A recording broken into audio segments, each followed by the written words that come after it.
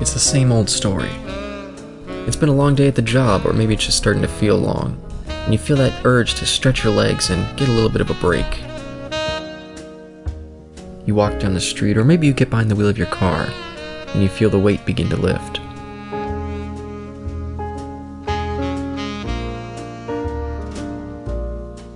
You walk through the doors, and the sound of the place starts to clear the air.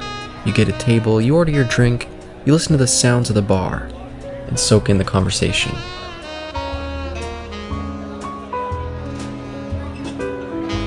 Welcome to the T&E Speakeasy with your hosts, Caleb and Eric.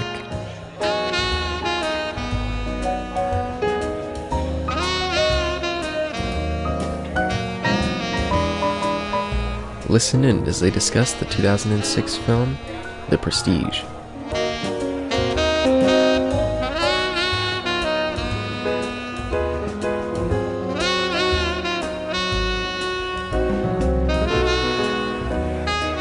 Did you see this in the cinema when it came out? Oh gosh, I wish I did. No, Me too. trying to think, what was the first Nolan movie I saw in the theater? I think it was The Dark Knight, to be honest. Me too. Because all the others, I heard about them after the fact or came to them late. And like, I honestly now I can't even remember what did I see first. Batman Begins or Memento. I'm not 100% sure which one I saw first. I know I saw Begins first, and then I sought out Memento because I'd heard like such great things about that one. When I found that they were the same director, I was like, ooh. I think I had the same trajectory. I just can't remember for sure at this time.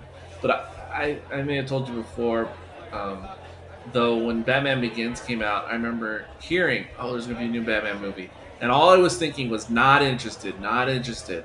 I'll let that come out, and whatever happens, happens. And if people say good things, I'll rent it later. That was basically my position.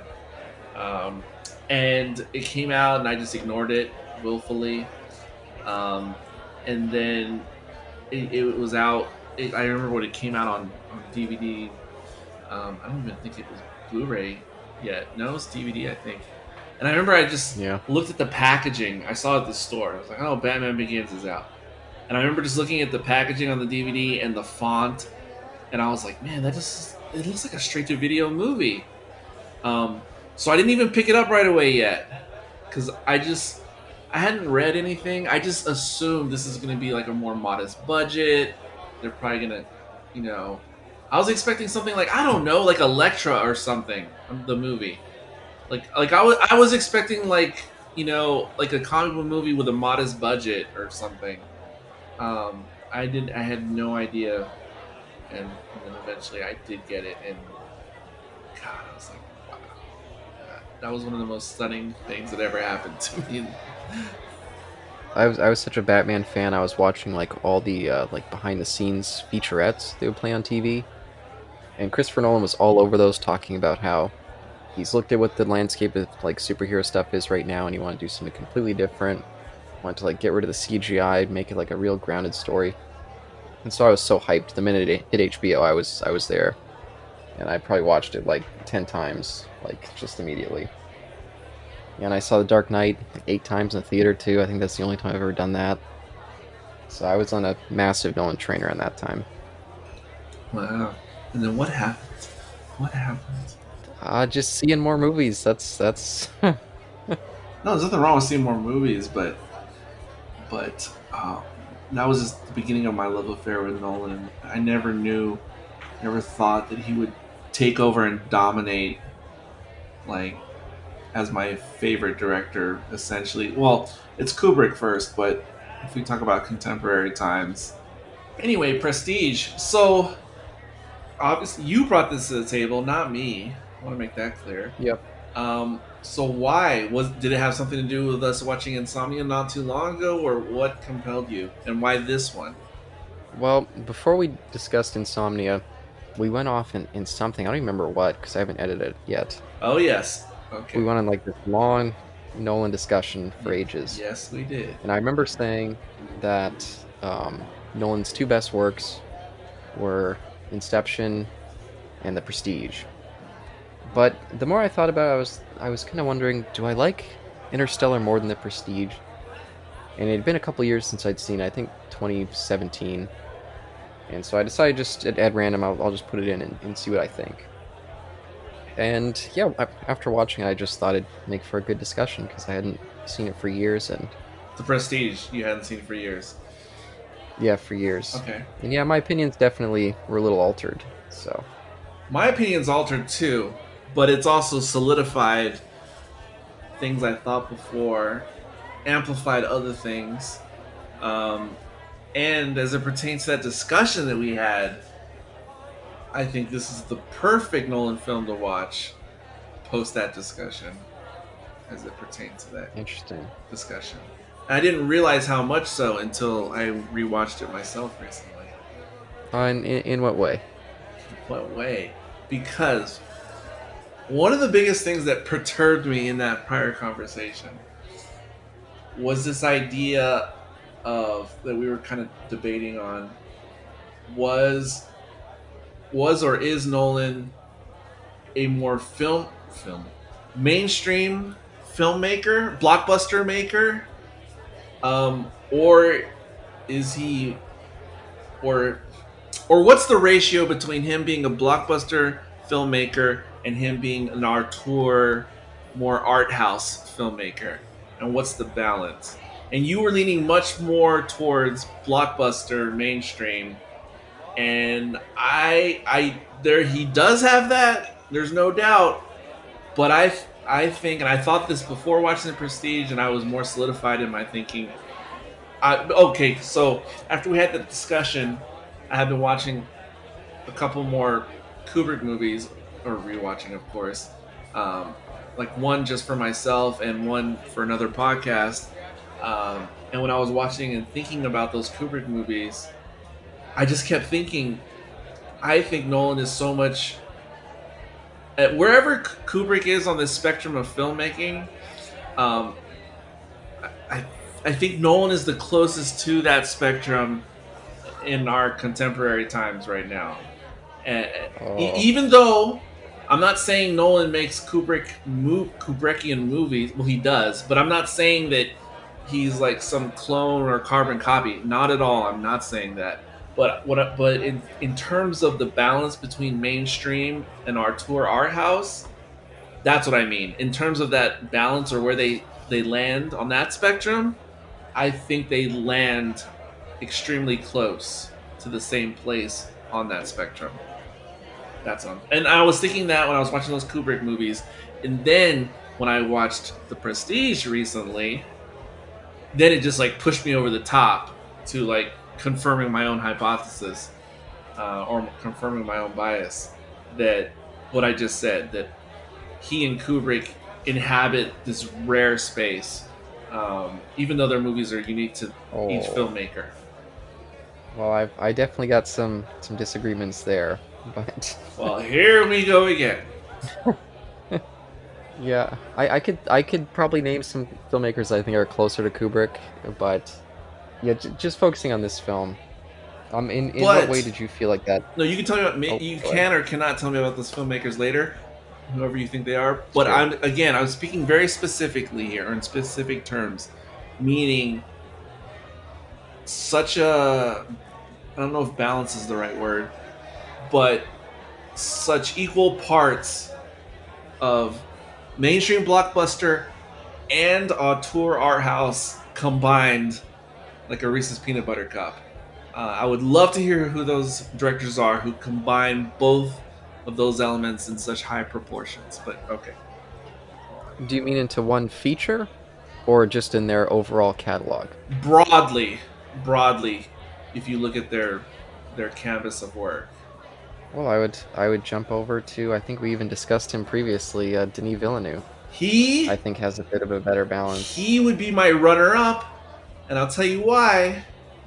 Because as far as I'm aware, I'd have to get the stat sheet in front of me. While he has made some very well-liked mainstream-like movies, Well, at least two come Mm-hmm. to my mind off the top. Even though he has those, that does not tell the story of his career of making films.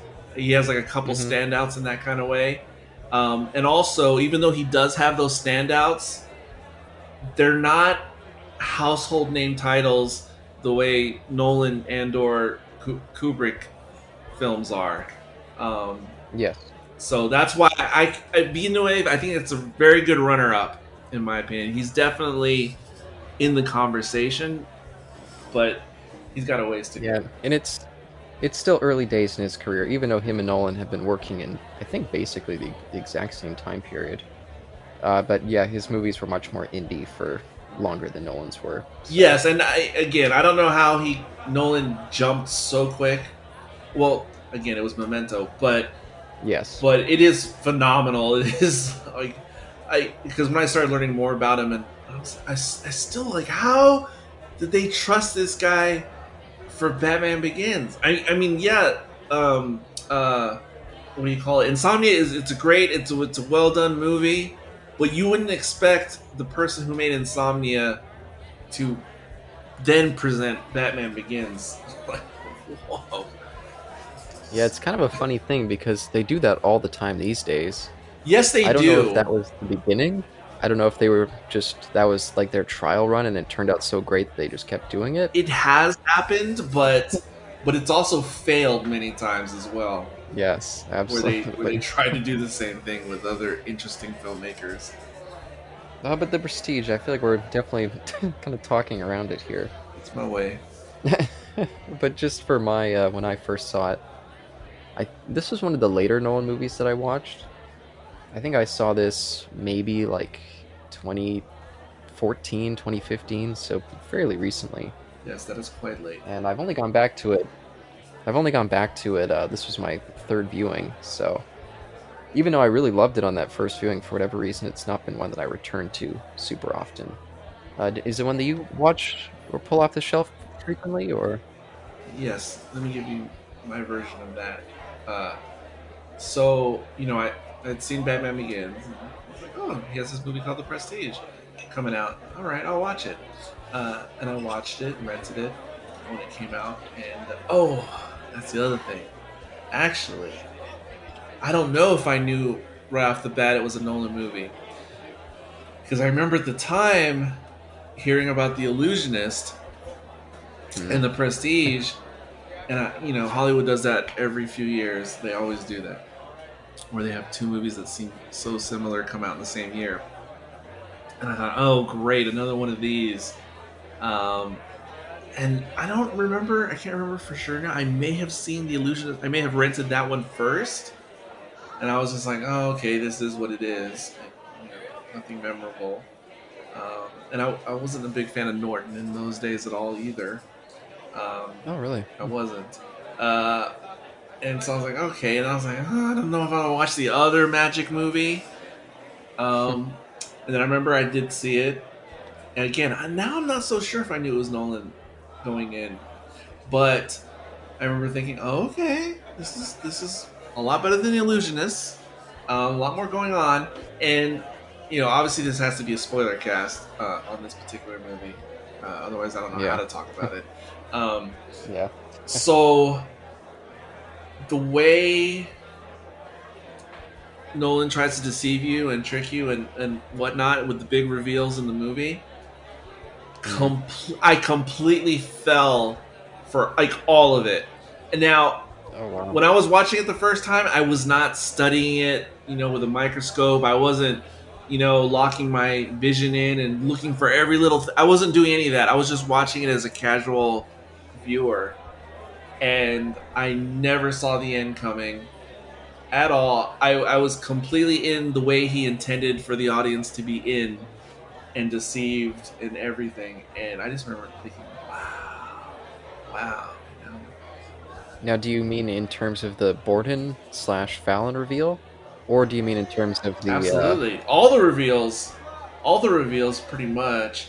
Um, I mean, I absolutely did not see the twin thing coming. I did not notice that the that that was Christian Bale or Borden in disguise. Not at all the first time. Completely got me. Um, and then I also remember my reactions to the reveal of the Tesla machine and how it works, and not quite sure what to think about all that.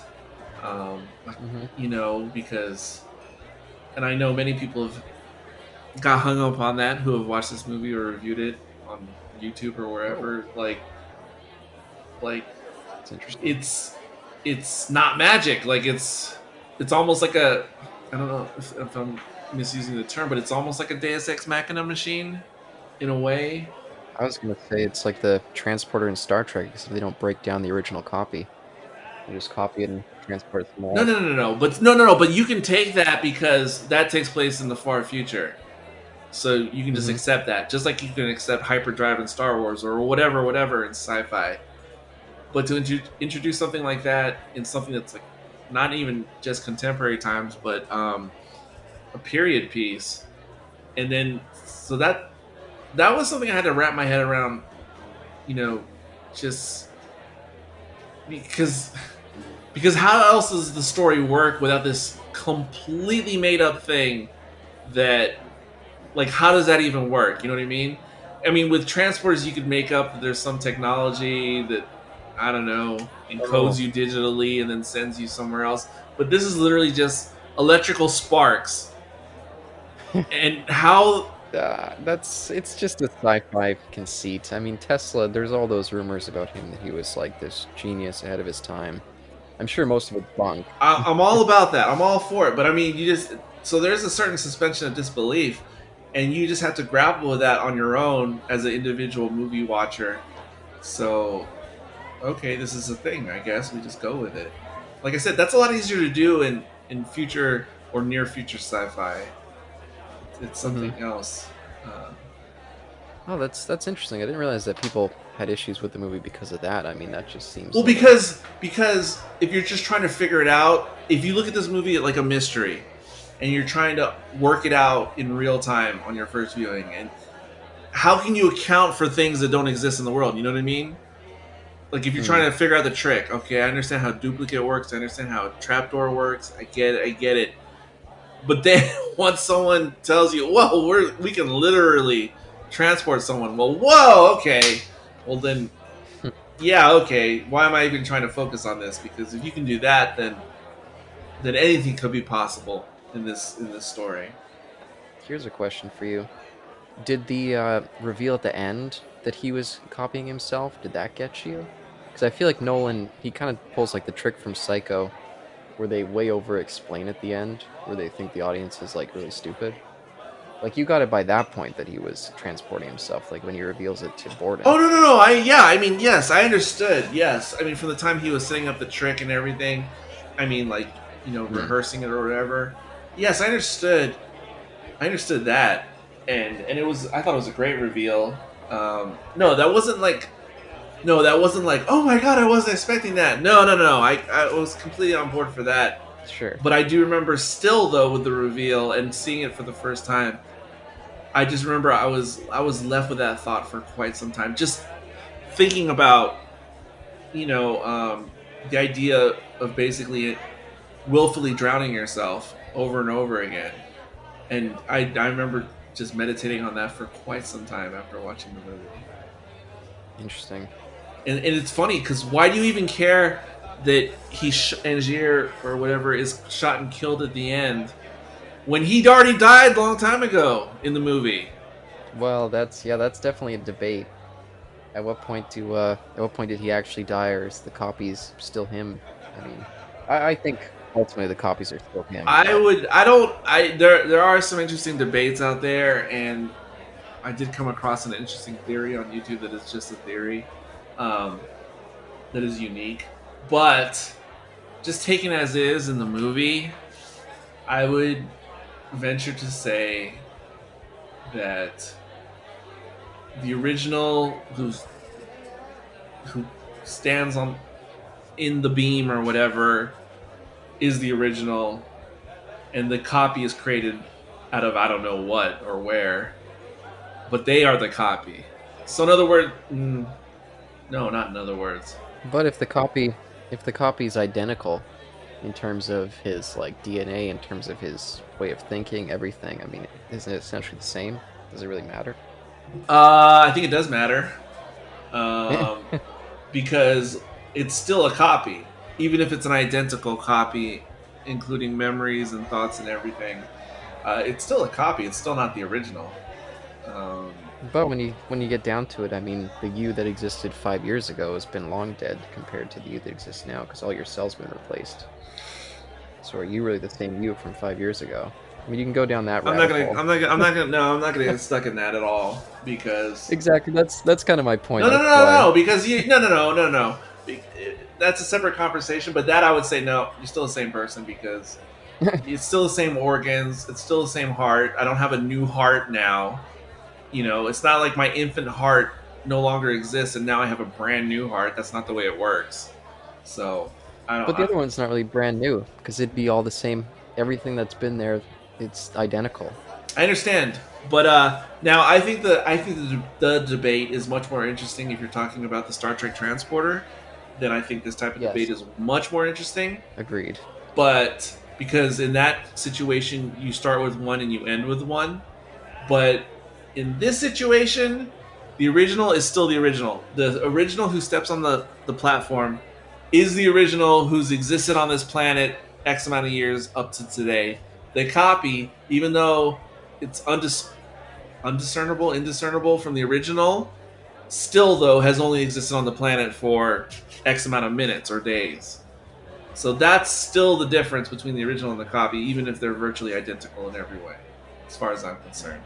Um, but again, I say even though they're perfect copies, seemingly, um, the original is the original, and the original Angier died the first time he did the trick with the water tank or whatever. Well, I mean, if I could even, if I wanted to bullshit, go back that the real Angier really died when his wife died, and he became just a creature of vengeance after that. So. Okay, if you want to, okay, you're that's fine if you want to say that, but that's just a different conversation. No, I mean, ultimately it doesn't matter because the copy had the same motivation, and I mean, it really doesn't make much of a difference in terms of the plot or the character arc. Yeah, yeah, you know, yes, but speaking of that change of Angier changing, like his character arc throughout the story in the movie, um, what's interesting is that Borden has an opposite trajectory. Oh, Borden gets complicated because he's definitely not only two brothers, but 2 very different personalities. Um, and I watched a lot of YouTube videos after I watched The Prestige the other day, and I learned there's a lot more that people fixate on and dissect when it comes to this movie, much more than I thought. But Angier's character arc goes more from a basically good character who has some types of virtues and morals and ideas and good intentions in the beginning, and morphs into this monster character. And Borden's more complicated because, like I said, he's 2 different people, and there's a version. There's one of the brothers who also gets lost in his obsession, like Angier, over the course of the movie. But there's the other brother who kind of mellows and starts off not so noble. Well, both as a pair don't start off so normal at the beginning, but kind of soften up, and Borden becomes more humanized as the story progresses, where Angier goes the opposite direction at the same time. And it's so funny because, well, when I think about it, because it's so Tenet. They're the same character, but one's starting at one end going in reverse, and one's at the other end going in the opposite direction. And at a certain point halfway in the movie, they're almost at the same place. Do you understand what I'm saying? I kind of do. It's so Tenet. It's so because Borden starts off as the questionable, inhuman-like personality. That's how he is early in the movie, and Angier's the opposite. And then fast forward to the end of the movie, and Borden has grown to become the Borden who lives grows into the more human, grounded, and he leaves the obsession behind. Whereas Angier is a full obsession at the end. You see what I'm saying? They're direct mirrors, and over the course of the story, it's just like Tenet. They're at opposite ends. It's what do they call it in Tenet? They call it like the pincer formation or something. Oh, I haven't seen it since the theater, so it's a little foggy in my brain. Well, you had the two teams coming at the same situation from both ends.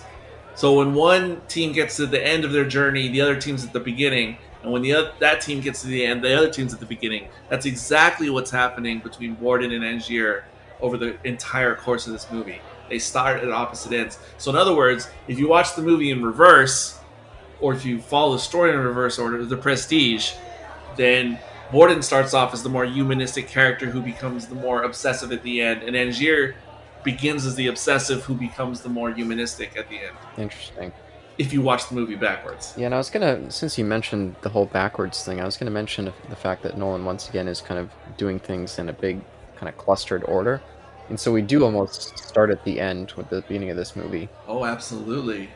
This may be the most clustered movie he's ever done as far as jumping around time streams. I think it might be by far of all his movies. Now that you mention it, yeah, because it's throughout. I mean, there's like Batman Begins, it just stops at a certain point doing that. This movie, all the way up to the end, it's constantly just jumping around. So yes, and some YouTube reviewer remarked he counted, or at least he found the count, and it was something in the ballpark. I don't remember the exact number, but he said something like there's like 147 jumps in time in this movie as you watch it.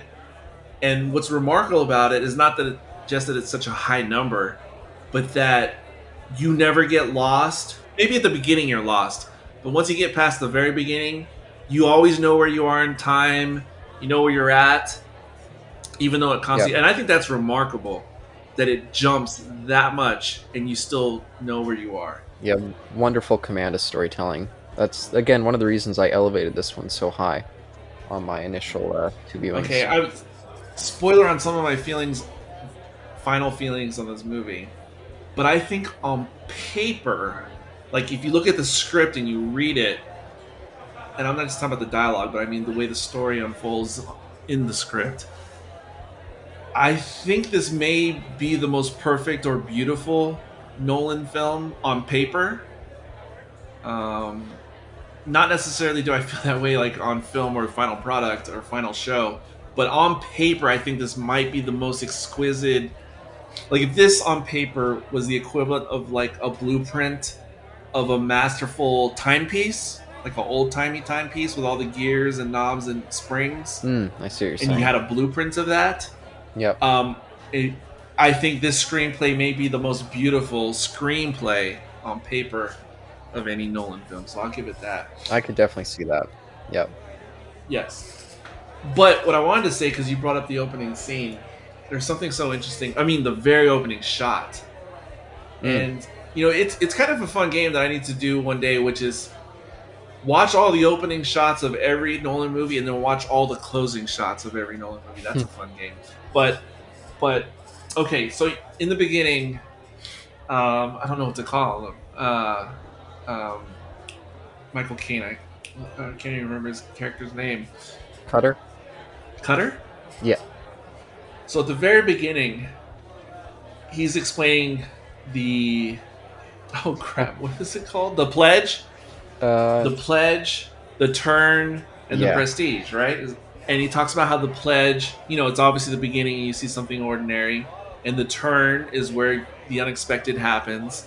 And then the Prestige is the reveal. Ta-da! Right? And what's so interesting, and this is not... I didn't do this on my own. But what's interesting in the very opening shot... Okay, what's the very first opening shot? It's all the top hats, right? Okay. So... what's interesting about that shot is that single shot, and then the words "The Prestige" come on top of it, which I'm told is not a common thing for Nolan to do, is to present like his title card at the beginning like that. But anyway, no. What's interesting about that that opening image is that opening image is actually all three things at the same time. It is the pledge, and it is the turn, and it is the prestige all at the same time. Do you know how? How? I only thought it was the prestige. I thought he was just almost giving it away right at the start, but go ahead. That's true. That is true. But it's all three. Because what is the pledge? The pledge is the opening, it's the beginning, it's the thing that's the ordinary thing that you're just looking at, and you don't like, okay. Okay. So it's just a shot of a bunch of top hats in a forest. There it is. That's the pledge. It's the beginning, and it's perfectly ordinary. There's nothing special about it. Somewhat. Huh? Because you wouldn't normally see that many hats in the middle of a forest. True, but you wouldn't be like, what is this madness? Yeah. It's like, no, it just is what it is. Now, the prestige is pretty obvious because, well, you got the title card, but also the hat, that's the prestige because that's like the reveal, that's like the trick. That's like, here it is, see? It's the transported man is what it is. So it's the prestige. That's pretty obvious, right? The reason it's the turn is because chronologically where that scene happens again and where it takes place in the story or the narrative is more towards the middle of the movie. Oh, boy. And when you get to that part in the movie with the cat, that's the turn of the movie. Because before that, everything preceding it was all pledge. Because it's still ordinary happenings and goings on. When you get to the reveal of the hats and the cat, that's the turn. Like, holy shit, what is going on? And then you get the prestige at the end of the movie, because then you got to get the ta-da, this is how... So you see, the opening shot is all three at the same time. A little bit of a reach, because you need that later context. I don't think there's any reach. Well, in terms of a first viewing, I mean, you need that later context. Oh, of course. But you can't argue that it is literally the opening and pretty ordinary. You can't really argue that it's not the turn in the overall whole movie. And then it's also the prestige, as you said in the beginning. Sure. Yeah, and since I just mentioned that, I'll actually say this. You said you were pretty, surprised by your first viewing, but me, this is one of the last Nolan movies that I watched. I think I watched this very shortly after Interstellar. And so I caught on very quickly what was happening in both regards. We saw it in completely different contexts. Yes. Because I still didn't really know who Nolan was. I didn't, I just went into it like a regular movie.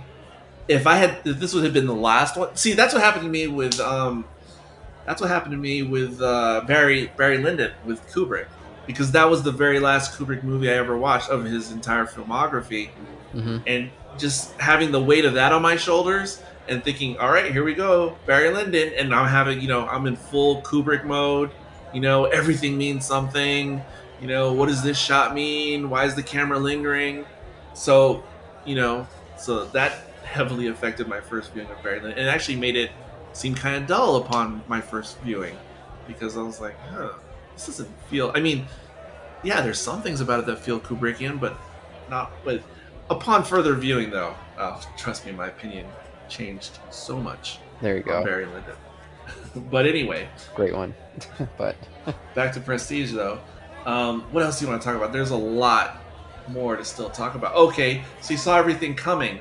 Okay, so of course that's what it was like the second time I watched it and beyond. However, that being said, okay, it'd been a number of years since the last time I watched this movie all the way through. I don't know exactly how many, maybe 8 years, maybe 10 years, I don't know, since I watched it all the way through. So there was a lot of things I picked up on this time that I did not before. And I was thinking about this, but then some other YouTubers did the work for me. I'm not a YouTuber, but YouTubers did the work for me, which was, people have gone to the extent of tracking and chronicling exactly which twin is in every scene. You know what I mean? Yeah.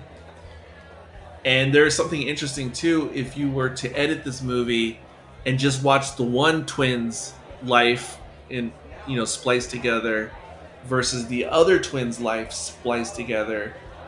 That would be another interesting experiment. because you would see how different they really are. Yeah, no, I think it plays fairly obvious, and that's actually one of the big things that gave it away, especially with the wife character. Was it Mm-hmm. Rebecca Hall? Is that Yes, her? I think so. Yeah, we just recently saw her in Godzilla vs Kong. I completely forgot that Yes, she was that. in this, so it's a nice surprise seeing her. Well, that's the funny thing about this movie. Before I rewatched it, probably the only actors I remembered for sure were the two leads, Michael Caine and David Bowie. Like Me those too, for sure. And then when I rewatched and it, Andy Serkis for me, oh but no! But for me, I was like, oh shit, Andy Serkis is in this. And before I was like, before I started watching it recently, I was like, wait, does this have Scarlett Johansson or like I wasn't sure. Like I'm not sure if she's in the movie. And then Rebecca Hall completely forgot about. Um, yeah, just completely forgot. And even from Doctor Who. Um, oh, he played the old guy in the season premiere of series 6. Remember the Nixon episode? oh, like the old version of Yes, yes. Oh, who is he in this? That's interesting. He was.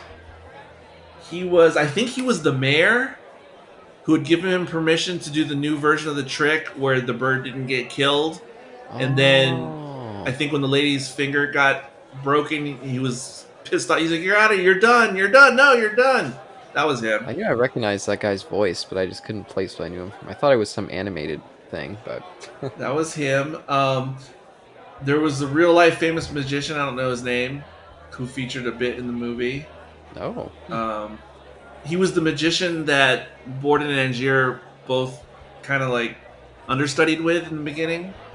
He was the magician on stage when Angier's wife drowned, but he is one of the most oh, famous sleight of hand magicians, and he's since wait, passed now. But he was a Gupta? legend. Or Gupta oh from man, from was it? Oh, it was one of the Pierce Brosnan Bond films. He was in. I think it was Tomorrow Never Dies. could be. He did some acting. He did some acting and other things, but his main vocation was being a professional magician, sleight of hand artist, and Oh, he was cool. more well known for that than anything. Yeah, the minute I saw him, I was like, "Hey, it's Gupta," because I always thought it was so bizarre that they gave that character that name in Bond. Because I was like, that name does not fit the guy.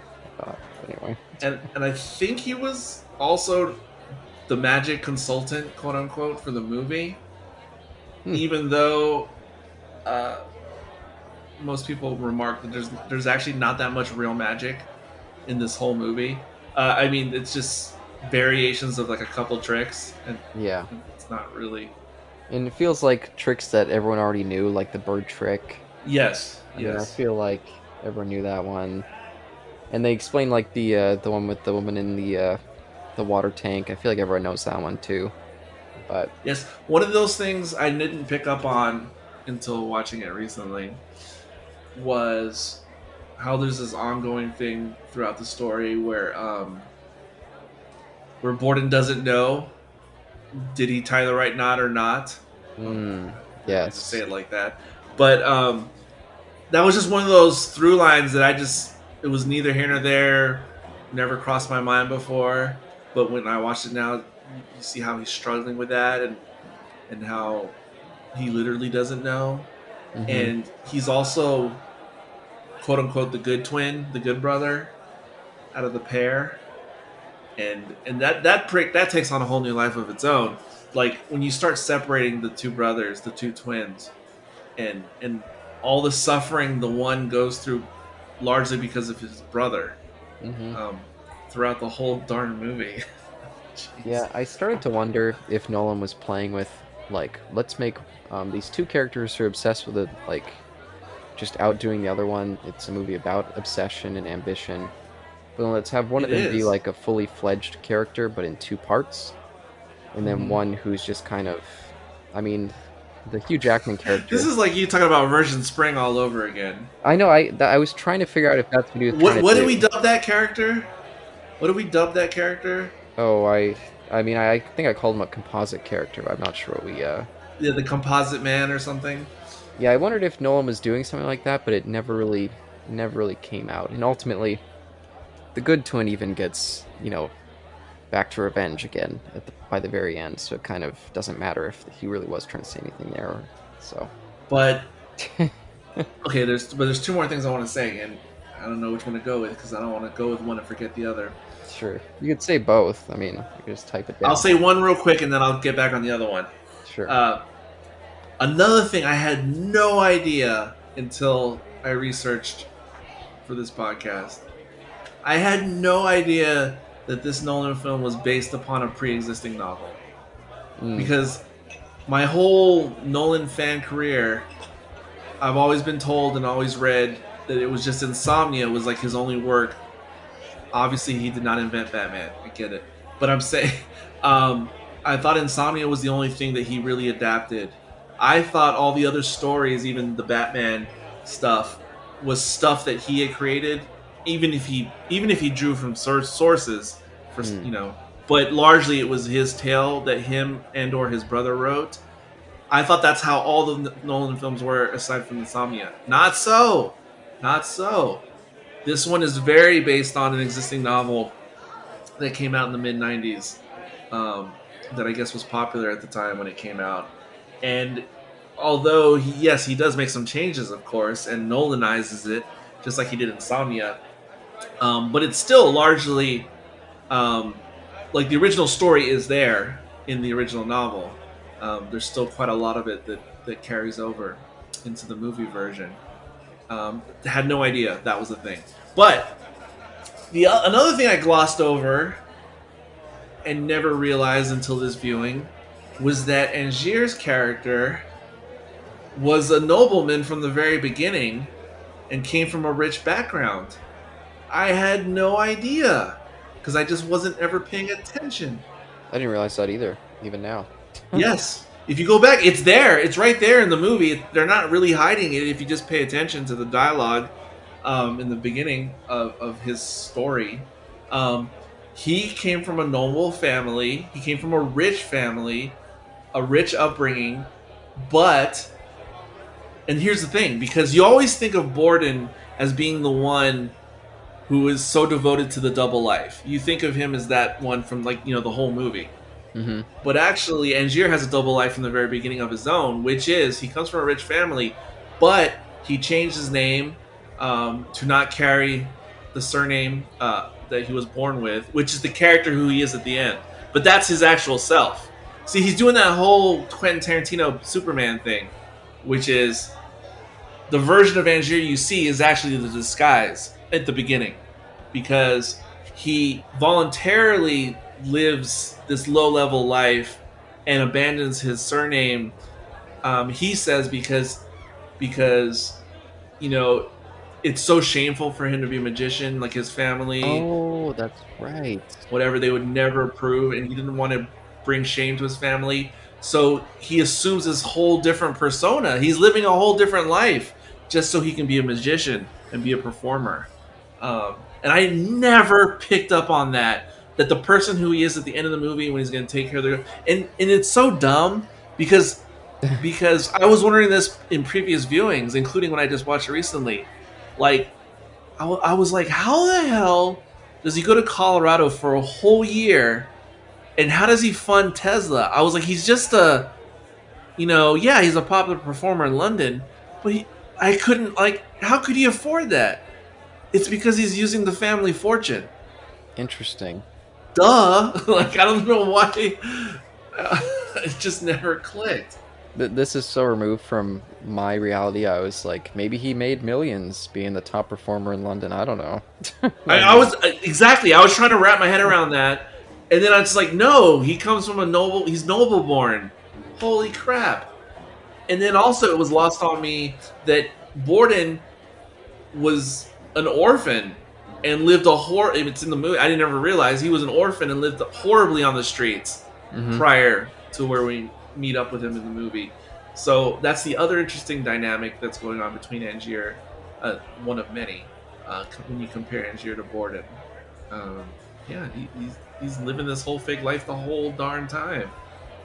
That is interesting. It's again because a lot of this movie feels like things that Nolan would do in other projects. Although what I'm going to reference came before this. it's kind of like Bruce Wayne going on the run, pretending to be like a criminal, robbing his own banks or robbing his own like facilities and stuff like that. Yeah, and I even thought there was a little nod, I think, in the dialogue to Batman Begins in this movie.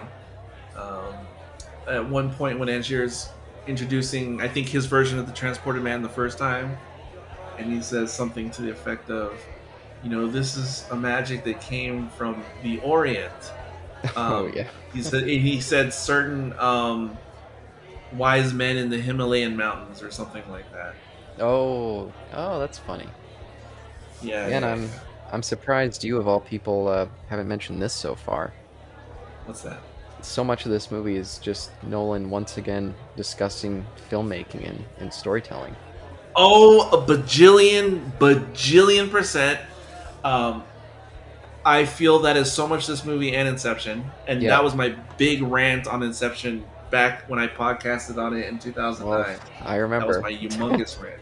Oh, thank you. But this one is an even more interesting version of that as it comes to filmmaking, because it gets into that big argument / debate that we were talking about earlier. You're absolutely right, because when you look at that whole pledge turn prestige thing and wowing the audience or getting that reaction, okay, that's absolutely a metaphor for filmmaking and filmmakers, without a doubt. But furthermore, so you got these two guys. Well, we'll just call them two, even though it's three guys. You got Borden and Angier, and they're coming at the art or whatever from different angles. Borden is more interested in the craft. He even says in the movie that he wants to perform tricks that amaze other magicians. Yep. He doesn't really care about the audience per se, like the general audience. Whereas Angier is all about maximizing his appeal, his broad appeal, and bringing it to the masses and just getting that effect of making so many people, regardless of whatever sacrifices he needs to make of art. So you see, this is a very obvious metaphor for filmmaking, because one, filmmaker's filmmaker, and one who's like a, for lack of a better term, like a Spielberg or a Michael Bay, who don't necessarily. Well, I'm not saying Spielberg doesn't have artistic integrity. That's not what I'm saying. But what I'm saying is, but they're still trying to deliver a product, not always for Spielberg, but many times, that is just going to affect the largest swath of people. Whereas I'm sure, and I think he's done some things like this, if he really wanted to, Spielberg, he could just direct himself in very strict art house type things if he wanted to. And he has some projects that are a little bit more like that. Mm-hmm. But that's not like his body of work or anything. He's not like a Coppola, who definitely had a few big things and then everything else is so niche. All the things of his that you never heard of are just so niche. And George Lucas would probably do more of that if he had an unlimited budget. He'd probably do more of that weird niche stuff himself. Well, I think his ego gets in the way. He couldn't do that. And speaking of the twins, two people who equal one, or even Angier as the Transported Man, he's doing the opposite. He's one man split into two. But anyway. Oh, interesting. Oh, and I'm sure it's not accidental. But what I'm really trying to say is, I think, and this kind of thought started formulating in my head as I was watching it recently, and then again when I watched more YouTube videos, I saw other people had the same idea as me, which was, this almost comes off as an essay, a Nolan essay about or on debating with himself. This almost feels like it's a conversation with Nolan with himself and how he sees movie making. Because I feel, going back to our original debate, that Nolan is part Angier and part Borden. And in all his movies, there's an Angier and Borden element behind the filmmaking. And that's what I was saying earlier, where I feel like there's a pretty hefty share of each element in virtually certainly all the mainstream, meaning um, um, Insomnia and Post Insomnia. There's an element of Angier and Borden philosophy, I feel, in all the Nolan films, Insomnia and after. Mm-hmm. And so I think this is Nolan having a conversation with himself, just like Woody Allen likes to have conversations with himself about different ideas in his scripts and in his movies. I think that's very much what this is about, and how Nolan, as a filmmaker, lives in both worlds, as the auteur, Borden, and as the showman, Angier. That's interesting. I didn't really consider that aspect, but Yeah, no, I was even going to say Angier, he isn't quite the Michael Bay, who I feel like, willingly kind of takes shortcuts. Angier's obsessed with making just the perfect illusion. Like, he doesn't want to just do the double thing where he has that person who kind of looks like him, but isn't quite. He wants to get it as perfect as he can, and he's willing to do anything he can to get there. So it's a little bit more complicated. Okay, I think all you need to do is substitute with, if you want to compare to Michael Bay, all you have to do is substitute Angier's goal with Michael Bay trying to deliver the best product. That being the, hey, if Michael Bay made a new film that everyone fucking loved, from top to bottom, the critics and crowds alike, that would be the greatest perfect illusion. Mm-hmm. So if you look at it that way, I mean, I'm sure you would be willing to do whatever it takes, metaphorically speaking, to deliver a project like that. Yeah, I don't think he necessarily cares that much. Maybe a Zack Snyder type would be more the appropriate. Because Zack Snyder, yeah, I mean, look at the type of movies that he delivers. Like, he clearly cares a lot about delivering the best thing he can. He just doesn't necessarily.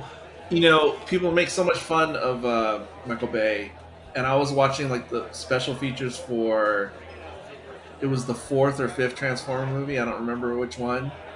And when because I love the Transformer movies, but fourth or fifth was not the best of times. And True. I watched the special features, and it was him, just in the edit bay, running around on set. And I was like, man, you'd be hard pressed to find someone more dedicated to make, like, this does not look like a person who doesn't care. You know what I mean? Like, he is putting 150% of himself into every aspect of making those crappy Transformer movies that everyone makes fun of. He's like putting everything into it. He's not mailing anything in at all. So I just had this interesting new respect for him when I saw that. It almost makes it more sad. But I know what you're saying. But I was more thinking of the Bad Boys movies, or at least in terms of the script making, it was like completely on the fly. At least the first one, where him, Will Smith, and oh fuck, what's that other guy's name? I can't believe I'm forgetting it. Is it Lawrence Martin? Martin Lawrence. Yeah, they would just be like, let's throw this bit out, let's do this today. They're just all over the place. But anyway, that's off topic. Hey, if you do it for one movie, though, I get it. Yeah. Just don't do all your movies like that. Yeah, that's the thing I didn't know, because the humor is so all over the place in his movies. I didn't know if that was a typical aspect of his script writing. I don't know. It's also interesting to note that not only was the other Magician movie that came out that year, Scarlett Johansson and Hugh Jackman had just acted together in a movie that came out earlier in 2006 that also involved a magician. Completely different kind of story, and that was a Woody Allen film. That's interesting to think about. And it's also interesting to think about that a few years after this movie, that Scarlett Johansson and Rebecca Hall would star together in one of my all-time favorite Woody Allen films, Christina Barcelona. Yeah. I don't know why anyone has anything bad to say about that movie, but yeah, no, I was gonna say this was quite a year for Hugh Jackman, because he did this and The Fountain the same year, and that kind of showed that he had more range. But nobody saw The Fountain until I think years after it passed. I'm just saying, nobody was talking about The Fountain at the time it came out, but I hear a lot more talk about it these days. Yeah, I saw it on HBO, and it made me an Aronofsky fan immediately. I was like, holy crap, this is brilliant. And I was like, I think I was like 12 years old too, and I was like, this is like the best thing I've ever seen. I'm like obsessed with that movie. And Hugh Jackman. So I liked him in X-Men, but I was like, yeah, he's just, he's just Wolverine, like whatever. But that movie showed me he had some range. I actually liked him in the sometimes reviled, sometimes lauded Les Miserables.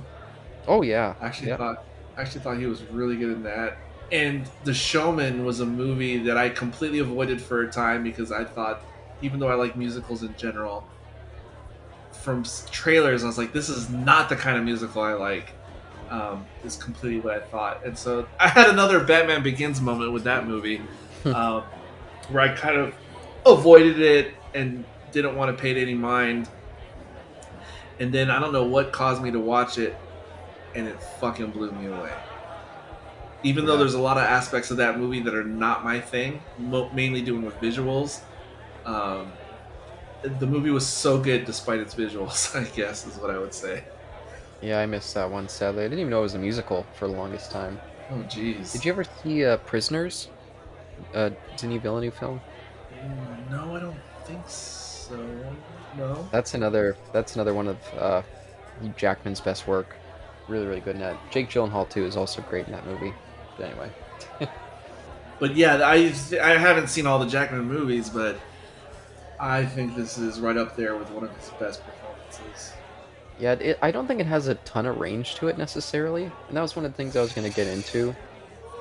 Is I don't I think know. these are potentially Nolan's most complicated characters. The only one that comes close, I think, is Guy Pearce, and that's in its own way kind of cheapened by the fact that the character is always kind of different in that movie.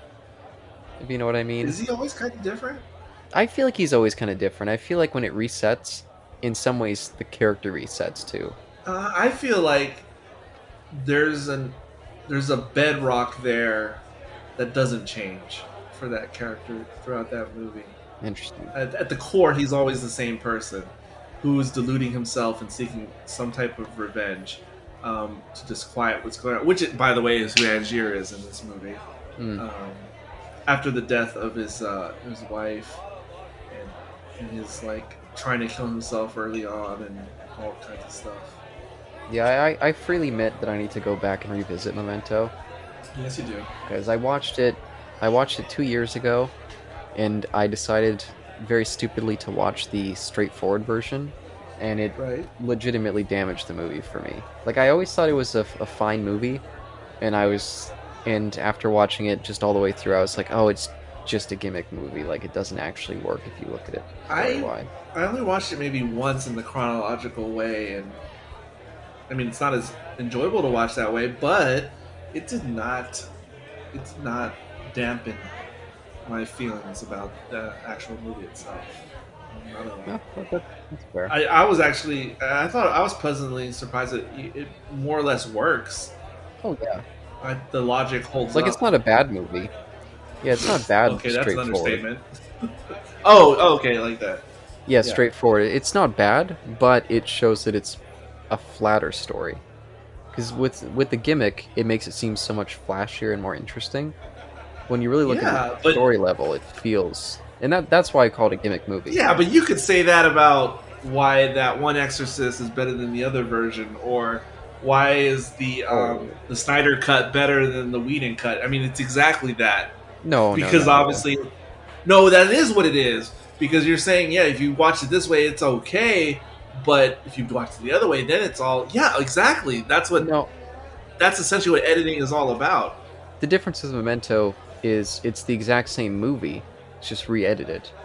Something like Justice League, they add in so much more stuff that was completely exiled. Okay, you're right about that. I'll give you that. Technically, yes, you are correct. But what I'm saying is that's the whole point, though, of good editing in like a director's eye or an editor's hand or whatever you want to call it.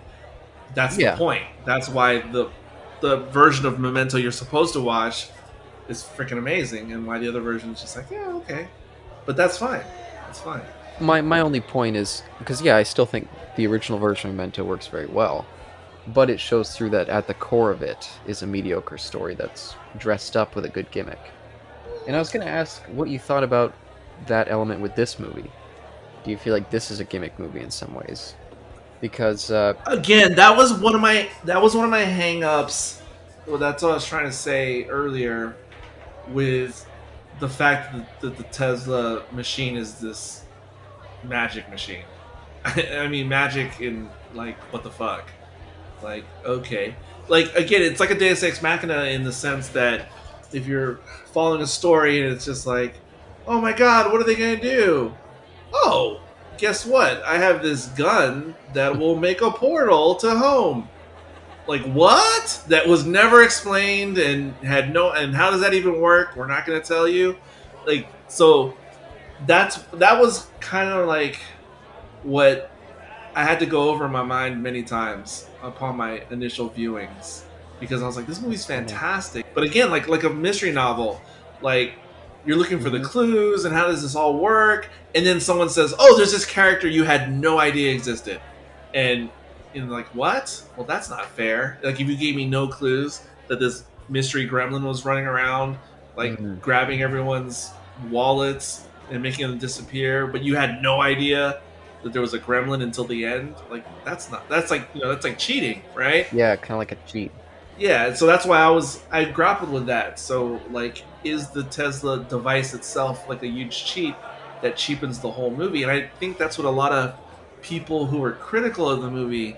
I think that's one of the reasons why some of those people were critical because they're like, well, there's a literal magic device, you know.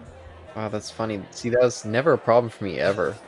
My problem was always, I like. Have you ever seen Dead Ringers, the Cronenberg film? No.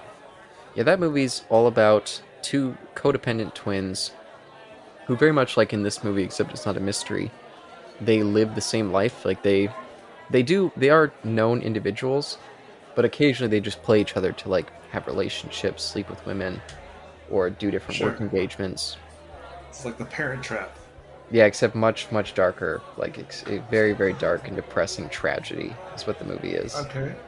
And so I just recently rewatched that because I'm going through all the Cronenberg movies. And so watching this shortly afterwards, I was like, oh, like, I do love the twist and mystery to this movie. But would have been more interesting had we gotten to know both these characters more. Like, you certainly see them, you can tell when it's a different brother. But had we focused on their codependent aspects more and kind of the tragedy of the two of them living a dual kind of person, would it have made a better movie? It would have made it a different movie.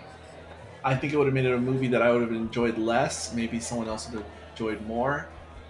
I think the way Nolan presents it, and this is the way Nolan movies are, and Kubrick films, if you want to get to that next level of nirvana, so to speak, from watching this movie and his other movies, you have to do the work yourself.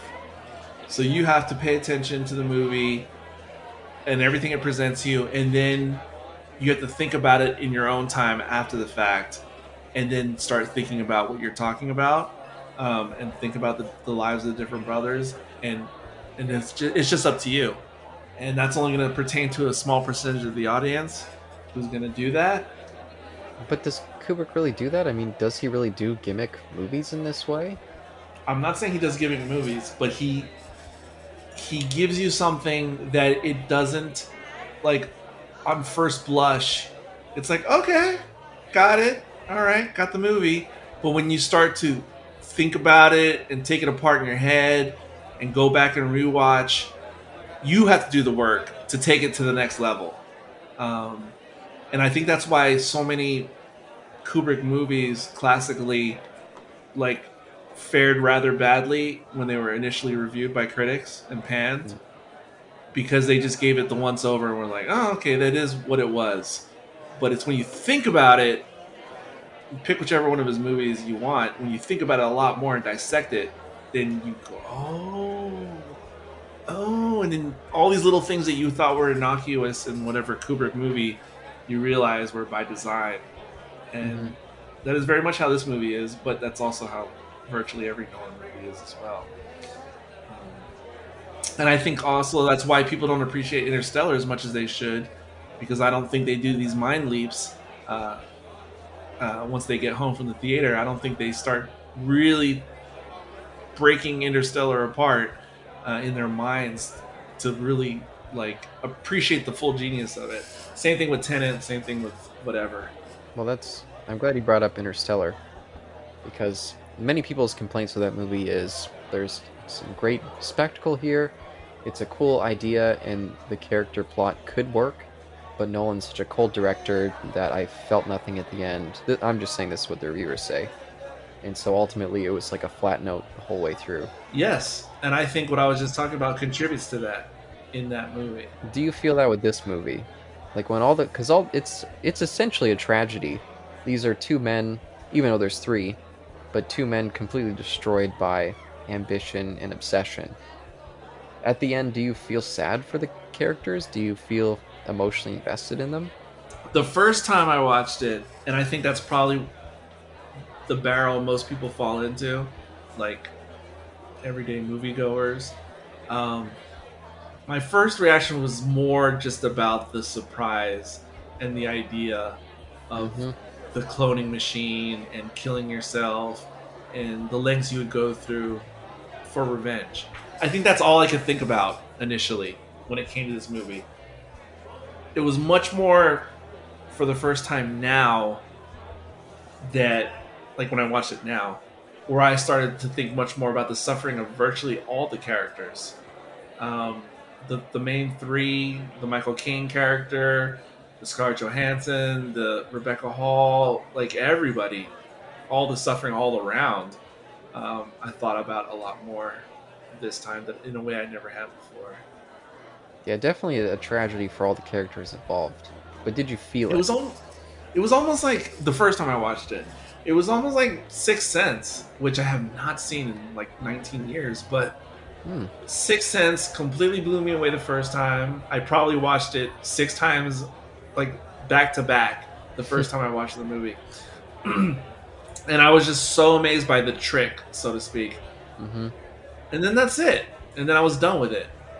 And who knows? Maybe if I go back and watch it again, I'll parse out all these other things I didn't realize, but I kind of don't think so.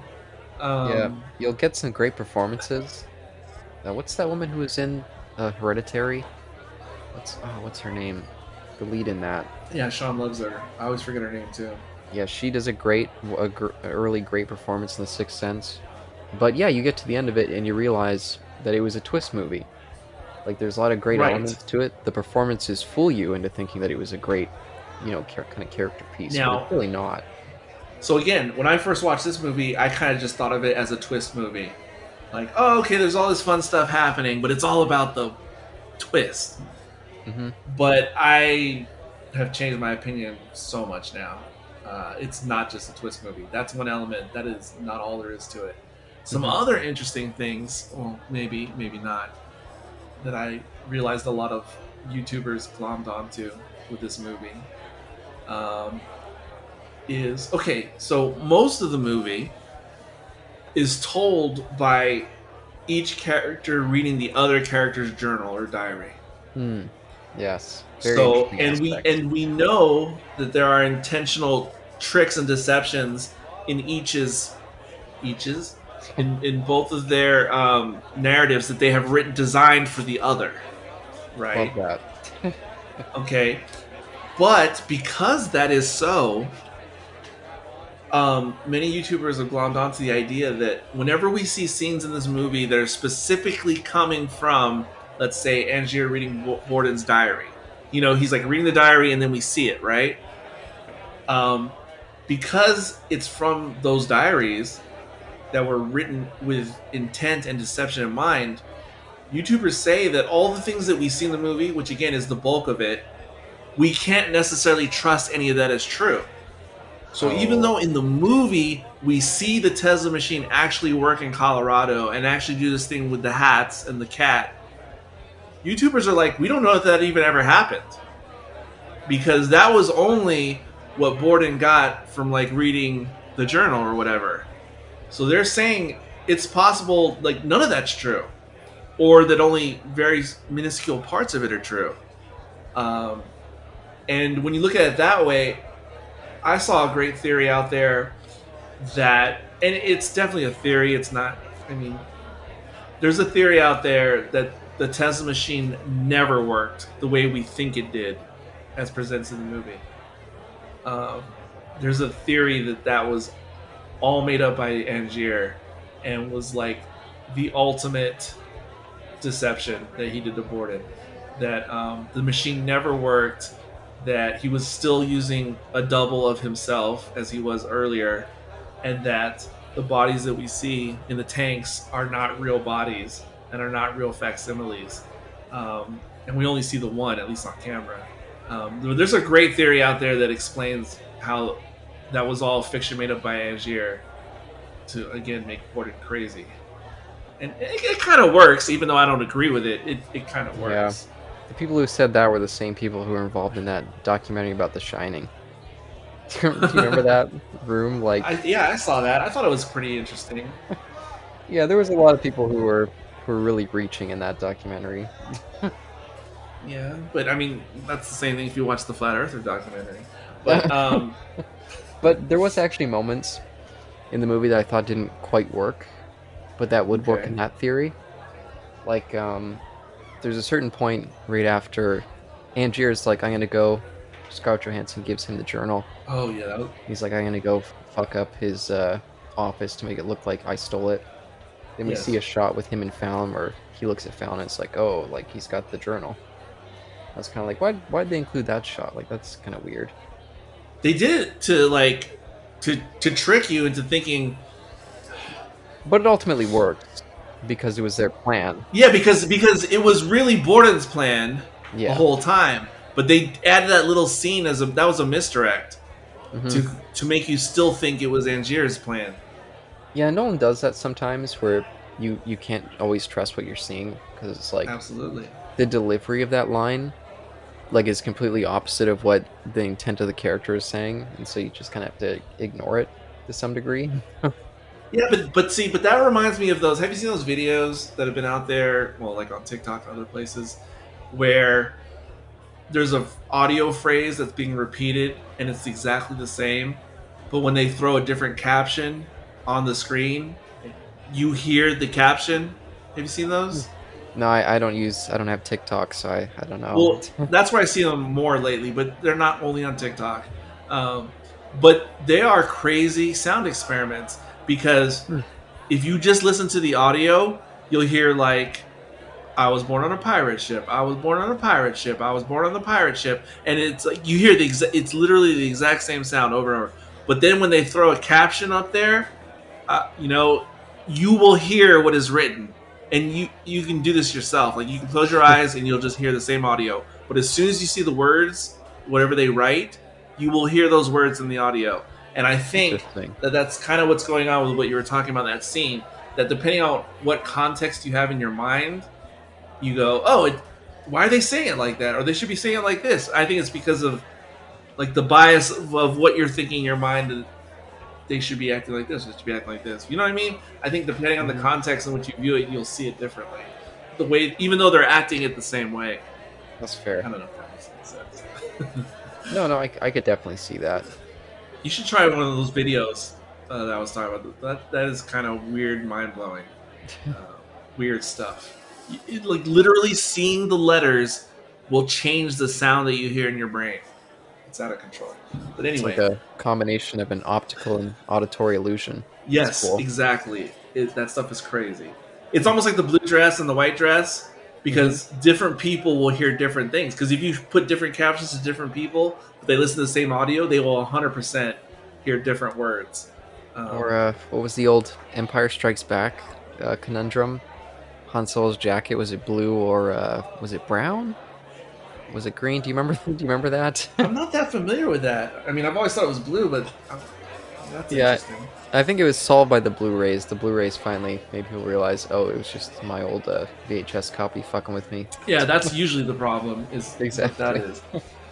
Let me think. What else is so amazing? How about the performances? I mean, across the board, I think there's some great stuff in this. Everyone's top notch. I forget that this is still relatively young Scarlett Johansson. Like when she was, I mean, she's another one of those actresses who just came out of the gate like boom, like she was on the map like almost instantly. Hmm.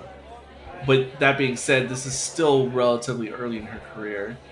And it's interesting to see a Scarlett Johansson movie where she is so not the focus of the movie and she's almost forgettable at times. Yep. That's interesting because you don't see that very often with any Scarlett Johansson role. Like, could you imagine? I don't know if it exists. Maybe it does in some of her lesser known works, but like a Marilyn Monroe film where you don't even realize like she's in the movie um, because she's just not the focus.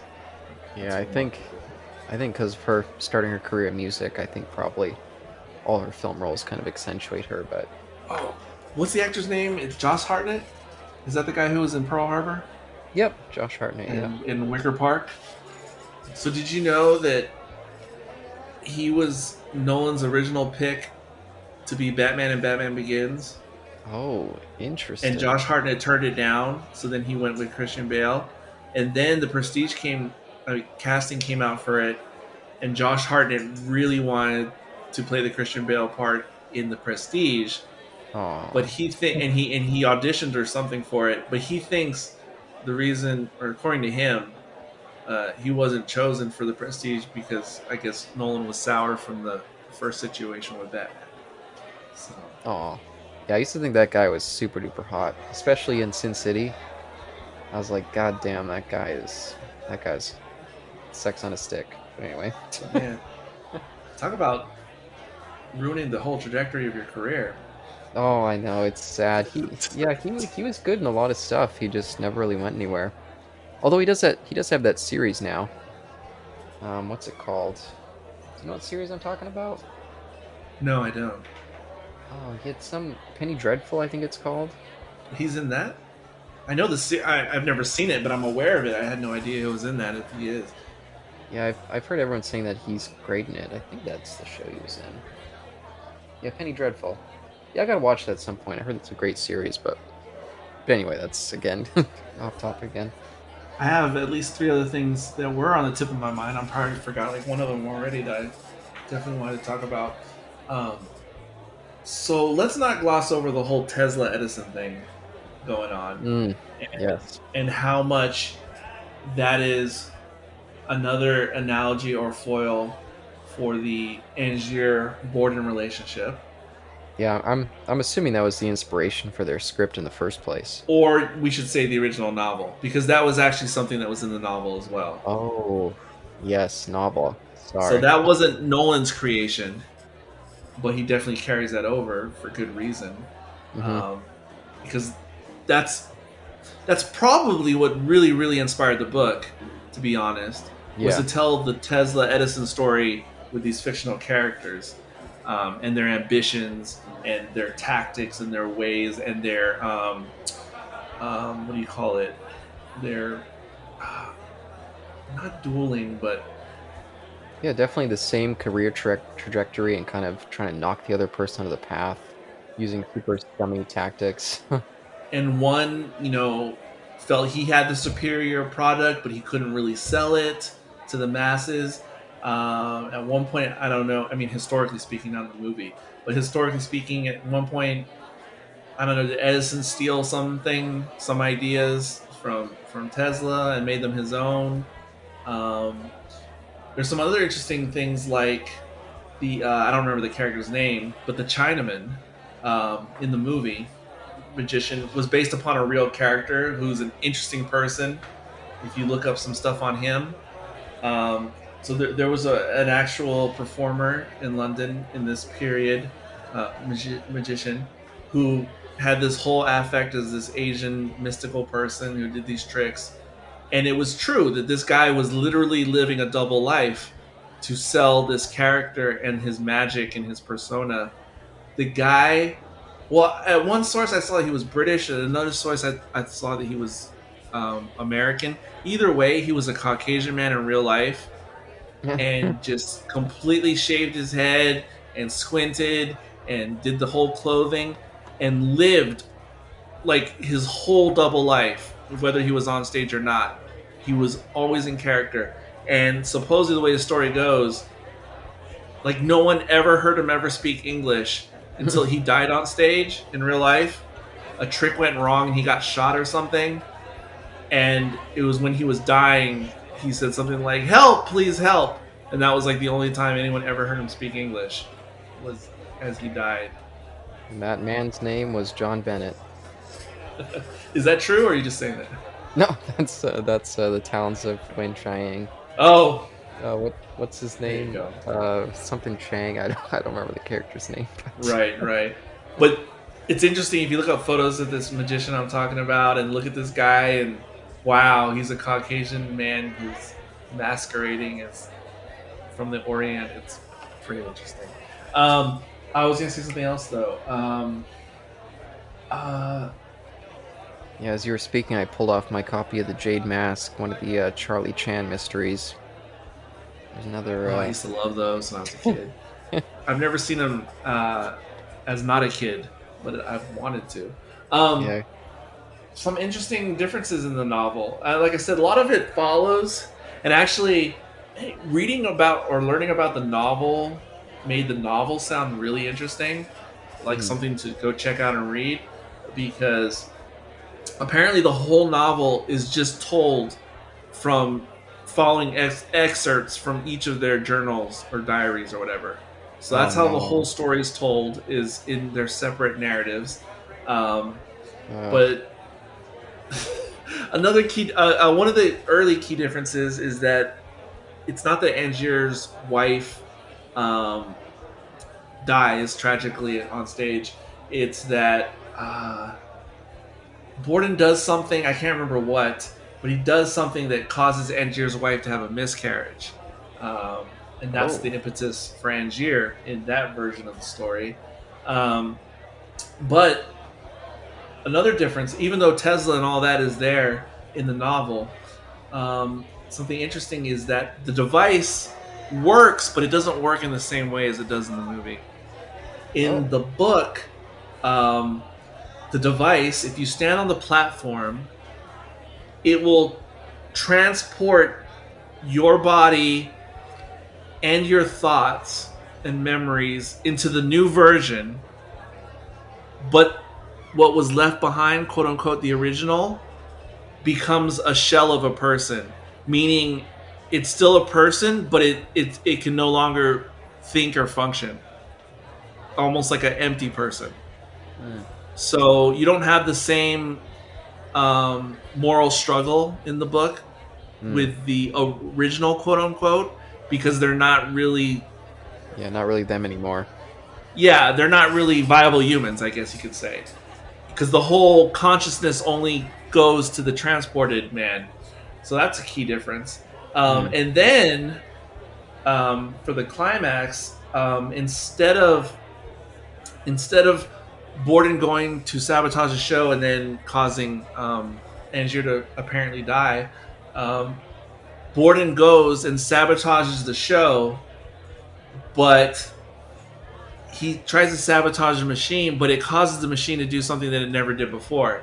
Instead of doing what I just described and creating one viable human and one not, he screws up the machine that it does actually create two copies of Angier, but the difference is it literally splits them personality wise, and after the malfunction, there's a version of Angier who is just horrible and disgusting and who can barely live, and there's this other version who is almost perfect in his being, but he's very like he's almost ghost-like or waify, like in physical being, but idyllic, like mentally. And then there's like this other version, so it kind of separates them into two parts. So I don't know, just saying, those are some key differences. So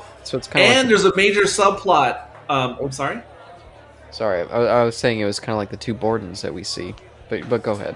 Yeah, and there's one major thing that was omitted from the novel completely, and there's a huge subplot that that there's these descendants in modern times, meaning the 90s, there's these two descendants, a boy and a girl, Oh. and each is a descendant from each family line born in Angier. And see, they find the journals, and so they're reading about their ancestors, and I think they have some type of relationship with each other. I mean, they know each other or something, and they're learning about their ancestors and what was going on in the turn of the century. And then, yeah, throughout the book, they realize their lineage and how they're related.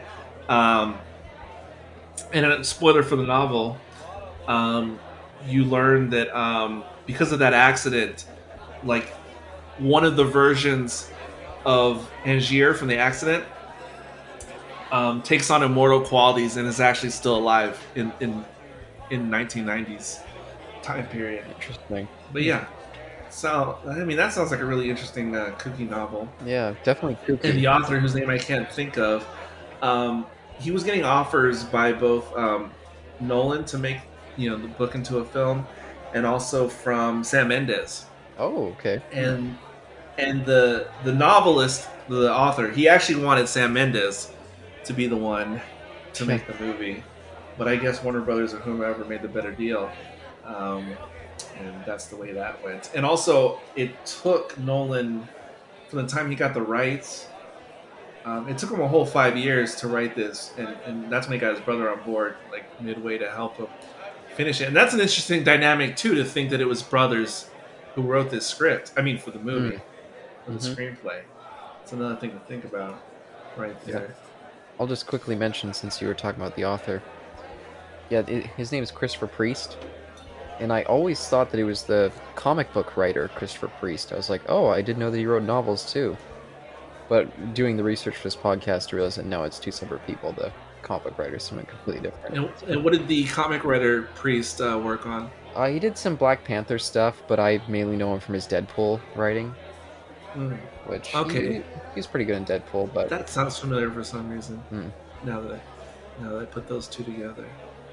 But yeah, definitely lots of different aspects. I mean, I'm glad they still focus on the dueling journals aspect, but I would hate just reading that in the book. I hate epistolary novel writing.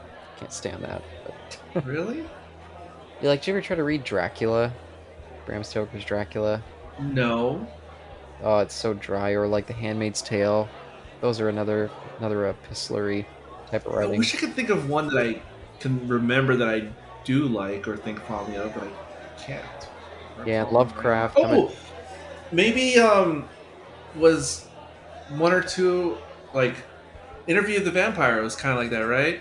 It's kind of like that, but it's more like there's a narrator who, like, I'm telling this story, and then it branches off, and the story is like a different novel. So it's not like just reading a journal. But it was but it was told from like Lewis's point of view, I believe, the first one, and then you get the Lestat version, and I thought that was the coolest thing ever. Super to get cool. One person's version and then the others.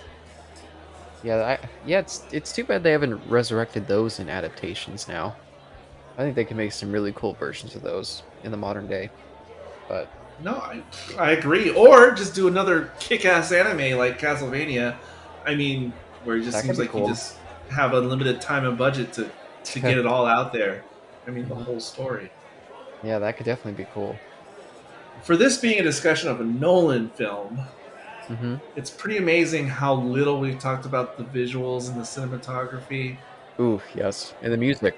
I think this may be the last collaboration that Nolan had with this cinematographer, the one that I spoke of, the same one, of course. I think from Following Moment, I'm not sure about the first two, but certainly Insomnia. Yeah, it's the same guy, right? Yep. The only one he didn't do was Batman Begins, up to this point. Oh, and he also used the same composer for all those movies. All his movies, except for Batman Begins, were all the same composer up to this one, and this is the last time he worked with that same composer. But anyway, for being a Nolan movie, we've barely talked about the cinematography and the visuals. That's pretty remarkable in of itself. That being said, of course, it's the only Nolan film to really be, I mean, it's a period film, obviously. And that being said, as far as period films go, I mean, this is lush. This is amazing. Every set piece, whether it's location or whatnot, is just incredible. The costuming is what it should be. And then what's even more remarkable to me is that this was a relatively low budget, modest budget film, and it does not look that way, I don't think. I think it was about 40 million, this movie. And it's just GD remarkable. It doesn't, God, it doesn't look like any expense was spared at any point through the movie. Yeah, and it's not like they needed a lot of effects or anything, so I think it was reasonably budgeted for what the movie is, and yeah, it just looks stunning. But I read that this movie was filmed like 90% on handheld cameras, and you don't Hmm. really think about it one way or the other. As you're just watching the movie, it doesn't especially feel handheld. It doesn't especially feel, you know, it, you just don't Well, even notice it. I don't necessarily agree. I think the camera's like almost always moving in this movie, and the kind of edit is always super quick, so I could see it being handheld. Okay, yeah, but that's it's option. It's often obnoxious. Is what I'm trying to say when other people use that style. Oh yeah, I can understand that. But no, there's some really standout moments visually, like the moments with all the light bulbs in the field. Oh, I absolutely. think it's a pretty amazing moment. Even just seeing the hats all scattered around looks super great. There's some beautiful stuff in this. That's the thing. We've all seen different period stuff, usually dramas, whatever. But why can't everything look this good? Even if it's not sci-fi, not action, because this is neither. Well, it's not sci-fi, but it's almost genre, I guess. But Hmm. it's more a drama than anything, a drama and a mystery, Yeah, more than anything. And it just looks so great, so dynamic, and it's not, and I like those movies, but it's not like the Ronnie Ronnie Downey Jr. like Sherlock stuff, where it's supposed to be Victorian turn of the century England, but then it has like a Matrix aesthetic, which it's fine. It doesn't throw me in those movies, but this is not that, obviously. yeah. I'm a Guy Ritchie fan, but I watched like maybe 20 minutes of the first Sherlock, and I was like, I don't really know if Guy Ritchie fits this time period. Maybe I should just go back and just set myself in that world, but the first Yeah, time I it was think really off-putting. just leave your brain at home and just enjoy those movies. I Sure. thought those movies were perfectly enjoyable. I mean, I had a good time watching them. I was miffed there wasn't a third, but Hmm. Oh, but also the music. I really need to call it on this because originally I thought it was Hans Zimmer. It wasn't until I actually looked at the credits on IMDb that I was like, oh, it's actually the guy who was doing all of his early right. movies. I probably would have thought it was Hans Zimmer too before I quote unquote researched it for this discussion. I had no idea he collaborated with that guy so much. Yeah, definitely Nolan has a particular mode that he wants for his movies, and it comes across really well in this one, I think, in terms of the music. I agree. I agree with 100%. Um, Another little thing I never noticed and never would have if it wasn't pointed out to me in YouTube. So going back to the Tesla Edison thing, there's a part of the movie where Angier is going to like some type of World's Fair for ideas for a new Mm, trick, and that's where he sees the Tesla coil and everything and the demonstration, and there's the grand demonstration, and then it starts going wrong. The machine starts malfunctioning, and there starts to be these jeers like in the crowd. It doesn't work. Whatever. And if you go back and watch the movie, at one point, Angier looks and the camera focuses on just a random heckler who's just like shouting and saying, this is phony, whatever, whatever. It's nothing. You don't think anything of it. You don't think anything of it until later in Colorado when Angier is in the hotel or wherever, and he sees these guys coming in, and he's like, "Who are these guys? Like the feds or what?" I'm like, no, these are Edison's guys. And then Angier makes eye contact with one of them, and it's the heckler from the World's Fair. Like he was actually Edison's planted guy the whole time, and it's just a little subplot, little thingy.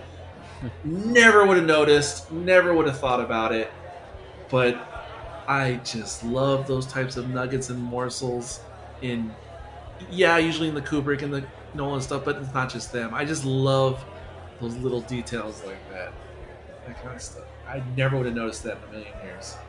Yeah, see, for me, I think that stuff's fun, but it doesn't overall add that much for me. Because the Edison aspect is so minor that I don't really feel like it makes that much of a difference. But I think it goes to what I was saying earlier. You have to, as an audience, as an active audience member, you have to like do the homework in your mind, like later. Yeah, in terms of the subtext of this whole movie is kind of homage to their rivalry. That makes it more interesting, but on the surface, it doesn't add that much for me, and that's kind of my problem with this movie, which is mostly a minor problem, which I feel like it's not so much a gimmick film like Memento, because I feel like the characters are more interesting, but I feel like the characters aren't quite all that they could be necessarily, partially because of the gimmick. Like, I feel like had we explored the relationship between the twins more, and it not been such a reveal, I feel like maybe we could have gotten into their heads a little bit more. And again, like you said, on more watches, you can definitely tell which scenes are which twin, but I still don't necessarily feel anything when they die or when one of them chooses to kill Angier. I see what you're saying, and that could definitely make another good movie, but it would be a different movie. Like I said, it could still be good. It could be really good, but I think it would also be like saying, I like this version of Romeo and Juliet on film because they get into these aspects and focus more on this. Whereas, but I like this version of Romeo and Juliet. And it's like, yeah, okay, there could be two good versions of Romeo and Juliet, and one, appeals more to this type of person and this one to that. And I mean, that's what would happen, I think, if there was that version of the movie. Well, let me ask you this, because I think I asked earlier if by the end, if you kind of felt the tragedy, like when one of the Bordens dies and one of or the main Angier dies, like, did you feel an emotional impact? But I feel like Nolan's intent is for this movie to be a tragedy, but by the end, I'm not hit by it necessarily. I think, like other Nolan movies, he has his dual purpose, kind of like The Magicians again, and their approaches to their magic on stage, or their performing. I think Nolan is of two minds about this, which is, here's the emotional element, grapple with it as you like, now that you've seen the whole movie, but also take some time to marvel at this intricate clockwork piece that I did at the same time. Yeah, and I think that's kind of this great trick that he pulled off, because he's almost presenting himself as the magician behind this movie. Yes, so that's kind of my problem. That's not my problem. That's amazing. That's a Reese's peanut butter cup rather than just having. See, it's like Caleb just wants either just the peanut butter or he wants the chocolate bar. I am all about the peanut butter cup. No, it's just I see the scene where Angier is explaining at the end where he's like, "Oh, Borden, you missed it. The whole thing is about impressing the audience. Is about feeling overwhelmed by them being tricked by my trick." And I'm like, yeah, I get the trick. The trick was I wish I had been fooled by it. I mean, I predicted all the things, but it was still a masterfully done movie. But I feel like I should be sad that Angier's dying, and I feel like I should be sad that Borden, one part of him, is dying. But I don't really care. As I said with my experience with this film, when I saw it in the early days, I was just more focused on the trick itself and how Nolan was able to deceive me, and I didn't pay much mind to the drama of the characters. This viewing, I already knew the whole trick and everything. That was no issue. Mm-hmm. I was completely absorbed in the drama of the characters this time, much more than ever before. I never really thought about any of the characters much more other than what I previously stated.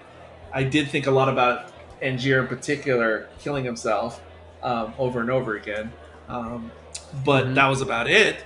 Uh, this time, I was fully absorbed in everybody and all their struggles and all their everything and all their angst and what they were dealing with personally all across the board. So, So you felt like an emotional hit at the end. not an emotional hit, not like that, which I get a lot in other Nolan movies. Really bad or good, depending on how you look at it. Um, I did not get that emotional hit, but I was definitely more absorbed in just contemplating everybody and their individual character arcs and storylines, and really thinking of them as really fully three dimensional characters in a way I did not before. But emotionally hit, um, it's amazing to me how you still, or I guess I'm speaking for myself. Even though I've seen it multiple times, I know how it ends. I still feel bad at Angier's shock when he gets shot and he sees who shot him. And Mm. it's weird to feel anything like that for him because he's been the worst. Well, they've both been bad. The bad brother and him have been so bad the whole movie. And so that's a trick in and of itself. And it's not necessarily a masterful Nolan trick. It's just a thing that happens in literature that you can still feel sorry for. I don't even want to call him the anti-hero because he's not the anti-hero. He's just the antagonist, basically. Yeah, well, he's almost more the protagonist than Borden is. We see more from his viewpoint than the other are. Oh no! He seems to be the protagonist on paper and in the movie when you just watch the movie. Yes, the movie I would say revolves much more around Angier. But that being said, I'm saying he's the antagonist because he's really the baddie. It's just it's like those. I haven't watched any of them, but I guess it's like those newer Disney live action films where the baddie's like the center of attention, like Maleficent or Cruella, I guess. So I mean, in that sense, yes, he's the protagonist. Well, we could definitely argue that. I mean, I think they're both kind of each other's antagonists, and they're both their own protagonists. Because They are, except like I said, the bad brother and Angier are really the douchebags, and the other brother is just kind of like collateral damage, a victim who's like brought into all this shit unwittingly. who gets the last villainous act by killing Angier. That's why I say. Yeah, see, he's really the protagonist that you didn't know was the protagonist. But that's also why I say it doesn't really matter whether they're a dual person or not, because he still fulfills the other's actions by the end. So No, but it's also just like, again, it's like what Nolan does. How there's whatever the theme is, it'll be hammered, and but to me, hammered in a good way, which is there's the two brothers and they're two sides of the same person. There's Angier and Borden, and they're foils for each other, and there's I was gonna say Epstein. There's Edison and Tesla, and they're foils for each other, and we see all these multiple hats. They're like copies and copies of the same thing, same person. We see constantly all the birds that are metaphorically brothers, but remember, like, there's all this stuff about every day, like no bird knows who's going to be the lucky one, who's going to be the yep. unlucky one. Whenever Borden does a trick, it's not always the same one who gets the prestige or whatever. Oh, this is a good one I got from YouTube, which was that with the birds, right, and with the old-fashioned trick, one unlucky bird would get crushed in its cage, right? Hmm. But then the other bird would be the lucky one who gets to live. And that's exactly what happens to Borden. The bad brother gets crushed in his cage. In prison, he is hung, and he's the brother who didn't make it. And that was brilliant because they were describing how he was like the bird in the cage at the end when he's in prison, or not the end, but whatever. it's fucking amazing. I love that when in any arts, not just in Nolan films and not just in film. I just love when it's the theme and it's just repeating, and rippling and rippling and rippling. It's almost like Cloud Atlas. Mm. I think I'm supposed to watch that movie again at some point in my life. I just rented it once, watched it once, and I was like, I'm done with it. But I think I need to go back because I've heard some people say that it's actually brilliant. I don't know. Maybe it is. I Let's don't know. do it. I would love to revisit it too. I've been meaning for years to go back to it. I just never. But then Cloud Atlas, how it's like the same thing happening over and over. And I know there's other stories out there that I like that it's like generational and the same thing keeps happening. I love that stuff. The stuff because now this is actually more interesting, I guess, than the Matrix. But the Matrix, than Cloud Atlas in Matrix, how there's that whole concept of how Neo's been going through the same simulation over and over, and he fails and fails, but then eventually it works, and the whole thing gets reset. And what was I watching recently that had that same exact concept? And there's always maybe it was when we were watching Metropolis or something. Me and Sean, I can't remember. But it was something about whenever you have a system like that, like whether it's fascism or like Metropolis, or there's always someone who comes along who's an anomaly, who tries to buck the system, and then maybe they'll fail and they'll fail and fail, but then eventually they'll be the one who like changes everything. Or maybe I was watching some Clone Wars shit and that's what was happening. But just things like that, things that just repeat forever and it's the same old thing over and over again, generations going back and forth about the same stupid arguments and war. Like, I love that stuff. I love that stuff. And I don't know, I love all this idea of duality of brothers. And like I said, I think, and Nolan writing it with his brother. And I think this is all about Nolan talking about both halves of himself as it pertains to filmmaking. There's probably some elements of Nolan who thinks of himself as being an imposter in some aspect. I mean, in real life, where he portrays himself as this person, but actually inside his inner self is something else. Like, just love it all. And then, like you said, how it is, yes, an obvious metaphor for just filmmaking in general, and how every movie is essentially a pledge and a turn and a prestige, and every movie is made up. Nothing is real. Everything is actors. Everything's a story. But as an audience member, you're just willing to go with it and let the filmmaker take you wherever they're going, and hopefully it pays off. And, and your own willing suspension of disbelief. There's that great moment at the end when Angier is saying, like, yeah, the audience knows that none of this, like, it's all a trick, and they know the world's simple. The great part is seeing them getting carried away into something that is kind of fantastical. Hell fucking yeah.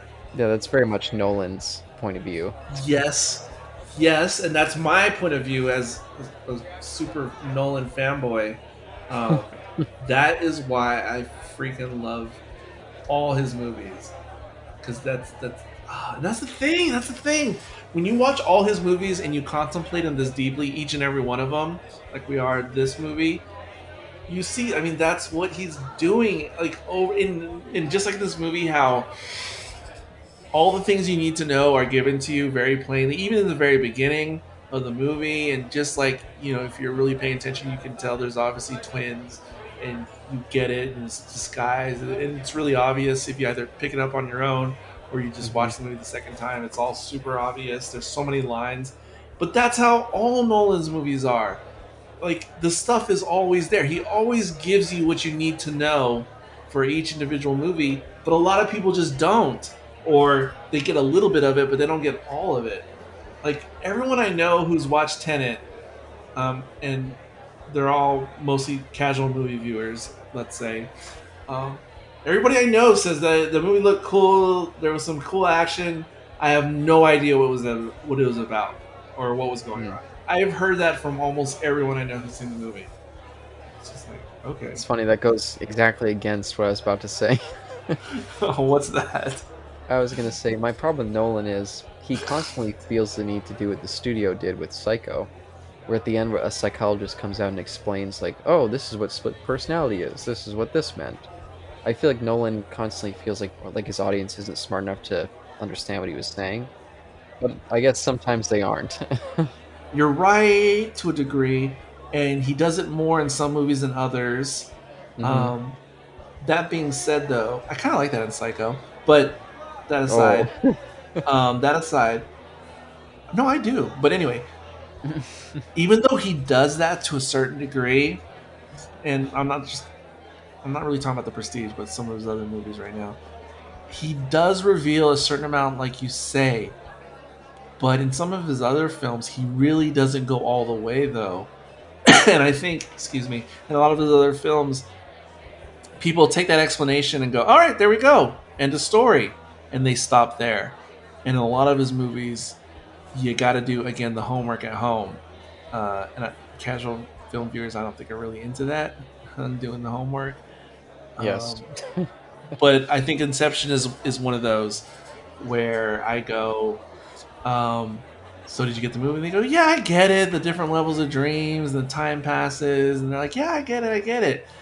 And then I'm like, so is I can't think of his name, DiCaprio's characters. Um, so then I go, so at the very end, is he really in the real world or not? I don't know. Or some people just be like, oh, he's in the real world, or no, it's not clear. Even though there's an explanation for the rest of the movie, It ultimately doesn't matter. it doesn't matter. But it is extremely debatable though, and but people just seem to just go, oh no, it's like this, and I'm just like, how are you so sure? Or Yeah. like with Tenet, spoiler, because I hope whoever's listening to this has seen his movies. Um, but like Tenet, okay, the few people I know who go, one was going forward, one was going backwards. All right, that's it. I'm like, okay, first of all, that's extremely reductive for the whole movie. And they go, ugh. Kat was like, oh, she was like, I don't get it. She's like, we've seen all this done before. And I was like, where, Kat? Where have we seen this all before? And she was like, what did she say? She was like 12 Monkeys, Doctor Who, and she named something else. And I was like, I don't know how you think Tenet is that. I mean, okay, I get it. Everything you named involved time travel. Get that. But this is not time travel. I mean, this is not I'm in this year and now I appear in this year. That's not what Tenet is, for starters. Hmm. But anyway, and then I go, oh, so yeah, one goes forward, one goes backwards. I go, all right, right. And then I go, what's his name? Edward Cullen, um, Rob Pattinson. Robert Pattinson. I go, so do you know who Robert Pattinson was? They never have an answer for that. I can't remember if you and I discussed this. Who's Robert Pattinson in the movie? I I don't remember if we discussed it either.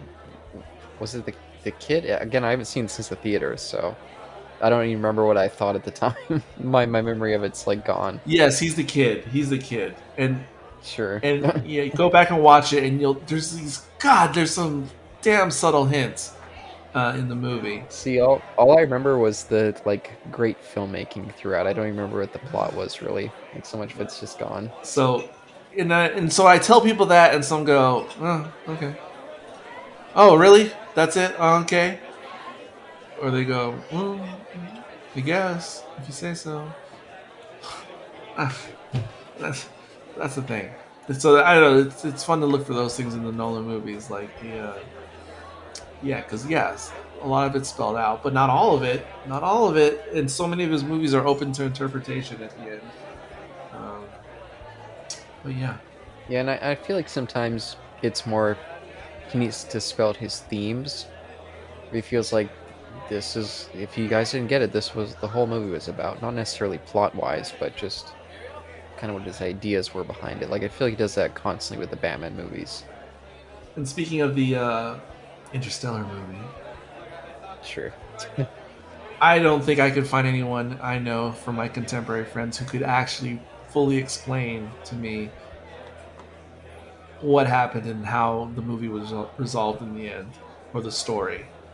I, I don't think hardly anyone I know can explain that. And I get it. It's because they had a certain amount of apathy when they watched it and they didn't really care. And fine, but I'm just saying, like that to me, that's key to me loving that movie is understanding how that all actually worked and how the fourth dimension worked in that movie. But most people I know don't really care about that. Yeah, maybe we should cover that at some point because it's also been Maybe a couple years. another thought though I've had since we watched Insomnia recently and now this. Um, and I don't watch all the Nolan movies that frequently all the time. I do with Interstellar.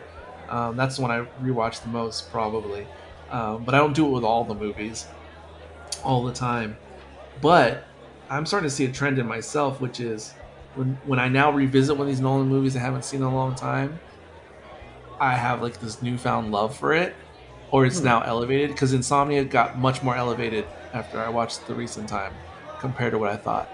Prestige just got really much more elevated because of this Nice. viewing compared to what I thought before. But I have a feeling, and like, I would rank it. I think I'd rank it higher, but I don't know though because it's hard for me to rank the Nolan films, especially because some I've seen more recently and some a long time ago. But I feel like if I watch Batman Begins, the same thing's gonna happen. And if I watch Dark Knight, Dark Knight Rises, I revisited it like a year ago, and I hadn't seen it like in 5 years. And when I watched it a year ago, I was like, this ain't so bad. And I was like, this movie, like, people always talk crap about it, like it ruined the trilogy. I get it's not the Dark Knight, but I don't think it's that bad. And so I feel like that's just gonna happen continually if I just keep revisiting Nolan films. Yeah, this is probably the last thing that I gotta say. But yeah, I watched this because of our previous discussion, and it's unfortunate that I watched it in such close proximity to Dead Ringers.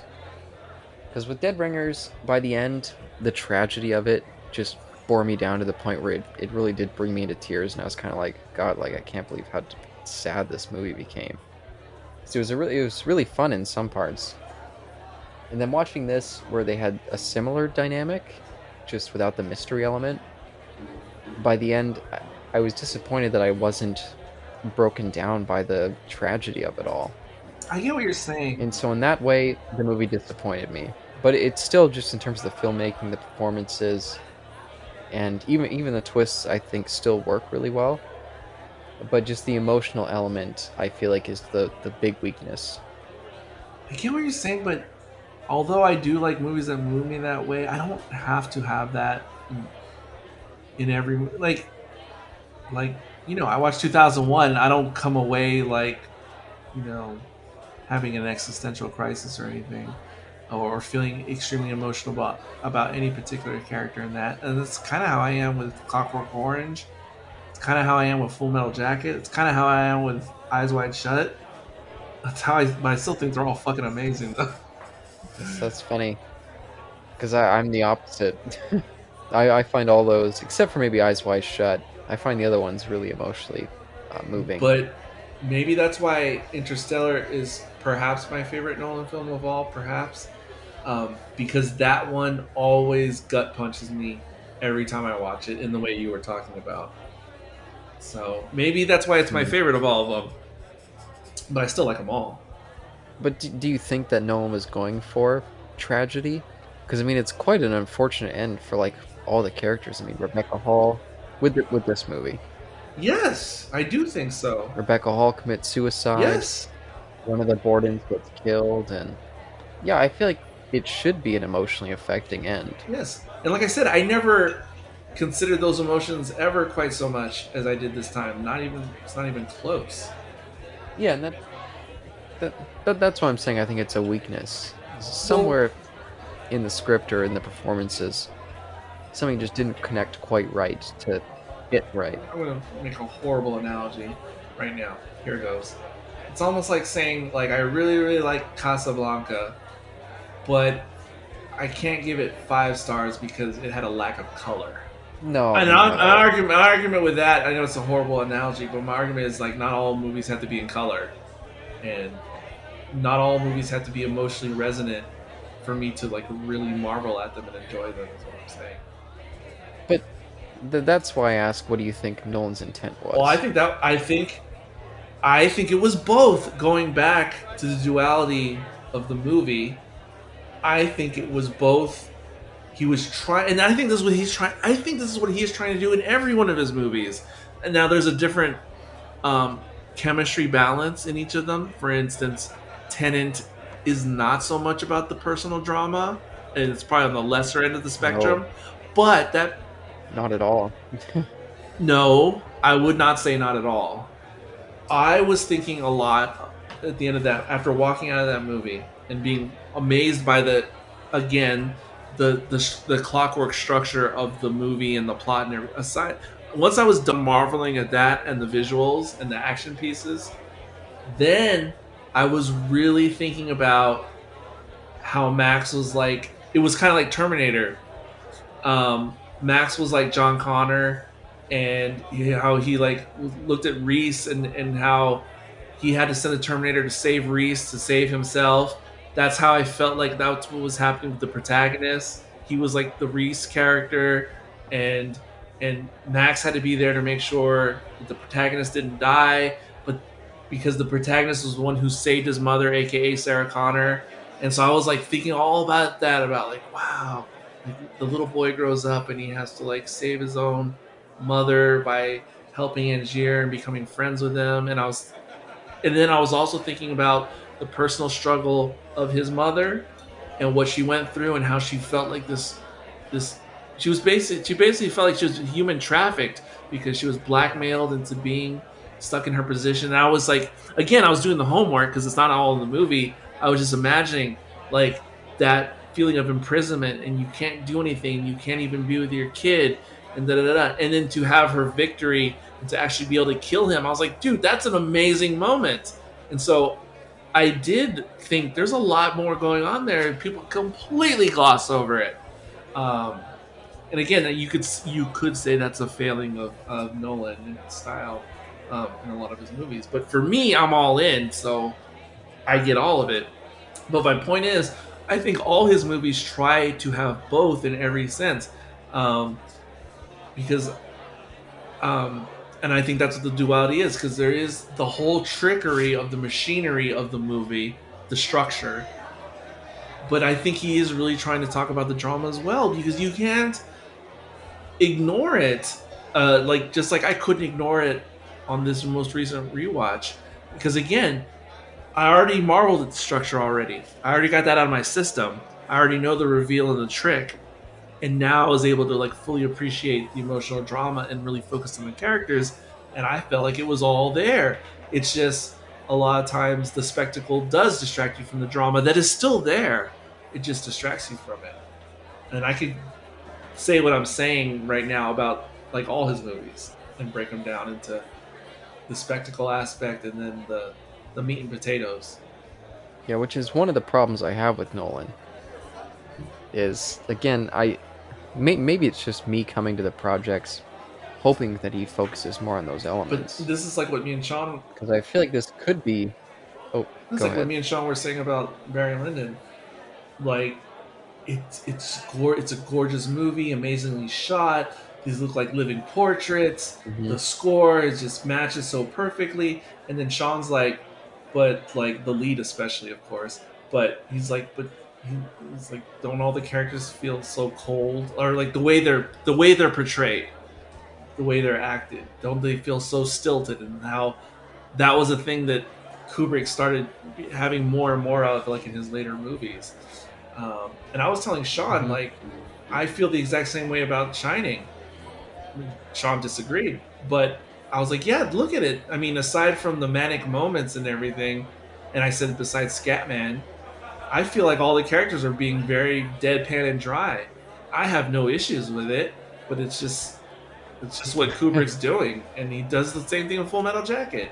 Oh well, I don't know about that one, but that's why I don't like The Except Shining. for the dramatic moments, there's a lot of dry acting, and even in Clockwork Orange, when there's not something dramatic happening on Oh, screen, everyone's just delivering their lines very straightforward, and I'm fine with it. But I mean, but I guess it's the trickery of Kubrick who makes you think that people are acting more than they are, but they're not.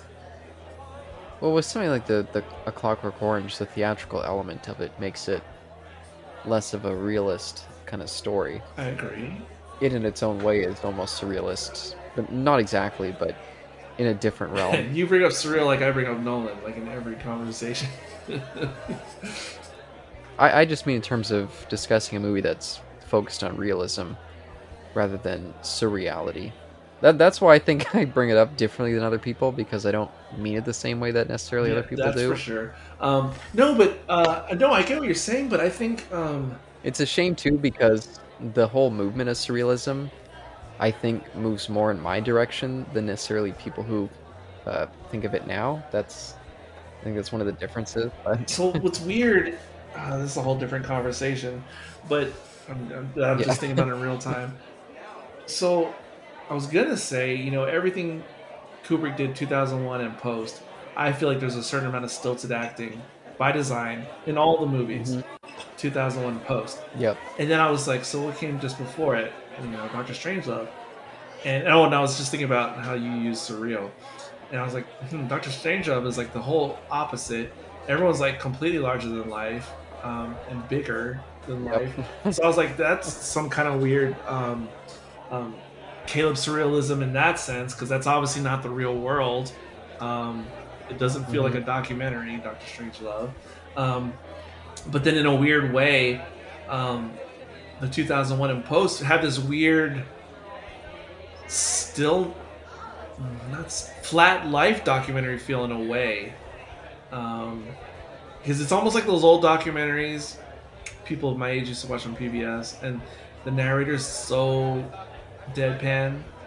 The African Gazelle, or the Jacques Cousteau documentaries that Wes Anderson made fun of in Aquatic Life, and you know the stoic monkey eats his banana, you know, and that's kind of how all the Kubrick films are, 2001 and later. Everything's so, and I was thinking about Full Metal Jacket and the documentary ism that's going on in the movie, and everything's just so flat, even though the concepts and the plots are larger than life themselves when you think about them. But everything is so just hmm delivered so straightforward. Um, Whatever. Um, Fuck. This movie was brilliant. Um, God. Before we watched it, I would have said that this movie was like 3.5, 4 stars in my mind before rewatching it. Now I'm torn between hmm 4.5 and 5. And and Do you think this is among Nolan's best work? it is, but my answer will change or my ranking will change depending on what you mean by best work. Because this is a fantastical film, soup to nuts, no matter how I want to look at it. Um, like if this movie was an object in front of me that I could turn and look at from different angles and get down low and place it up above me and see how it looks, like it's a marvelous from every aspect. I think. That being said, um, I couldn't if I was. Whenever I rank things, I always have to say there's my personal feeling and there's if I step outside of my body. I say this a lot on Best Picture Show now. If I step outside of my body as like an overviewer, omniscient, whatever being, and I'm just looking at everything in its totality, there's no way I could say this is an overall greater movie than Dunkirk or Interstellar. But it's apples and oranges, um, and that's like trying to compare like the Ten Commandments to Maltese Falcon. Like, you know, that doesn't work, and it really depends on what you're into. If you know which way you're going to go with those two offerings, and that's how it is like with Prestige and Dunkirk, because I know some people who would much rather watch Prestige because it's a movie that feels, I guess, more grounded, whereas Dunkirk, I know a lot of people watch and go, "What the fuck? I don't care. What the fuck was that? I didn't care about any of the characters. I didn't care about what any of the characters were doing," and I know Yep. people have that. Yeah, I've seen plenty of people. said Dunkirk's so thin in terms of the And characters, that is, which I agree with. I don't agree with, but I know that's me, and I know that's me doing my homework in my head, which again, a lot of people feel like that shouldn't be a requirement for a movie. They should feel like everything I need should be there, given to me. No, that's not how I feel about Dunkirk, and I know mine's a minority opinion. But when I watch that, just like when I watch other good horror war movies, I I get in this meditative state when I watch a movie like that, where I transport my consciousness into being in World War II and thinking about how the fuck am I going to get off this beach? How the fuck am I going to get back home? I am all in my head. So for me, it's extremely powerful. Whereas I watch a movie like, for whatever reason, Sean really likes Hacksaw Ridge. I don't know why. He thinks that's a great war movie, really authentic. That is not how I feel about that movie. Oh, Gibson, right? That's a Gibson Yes, film?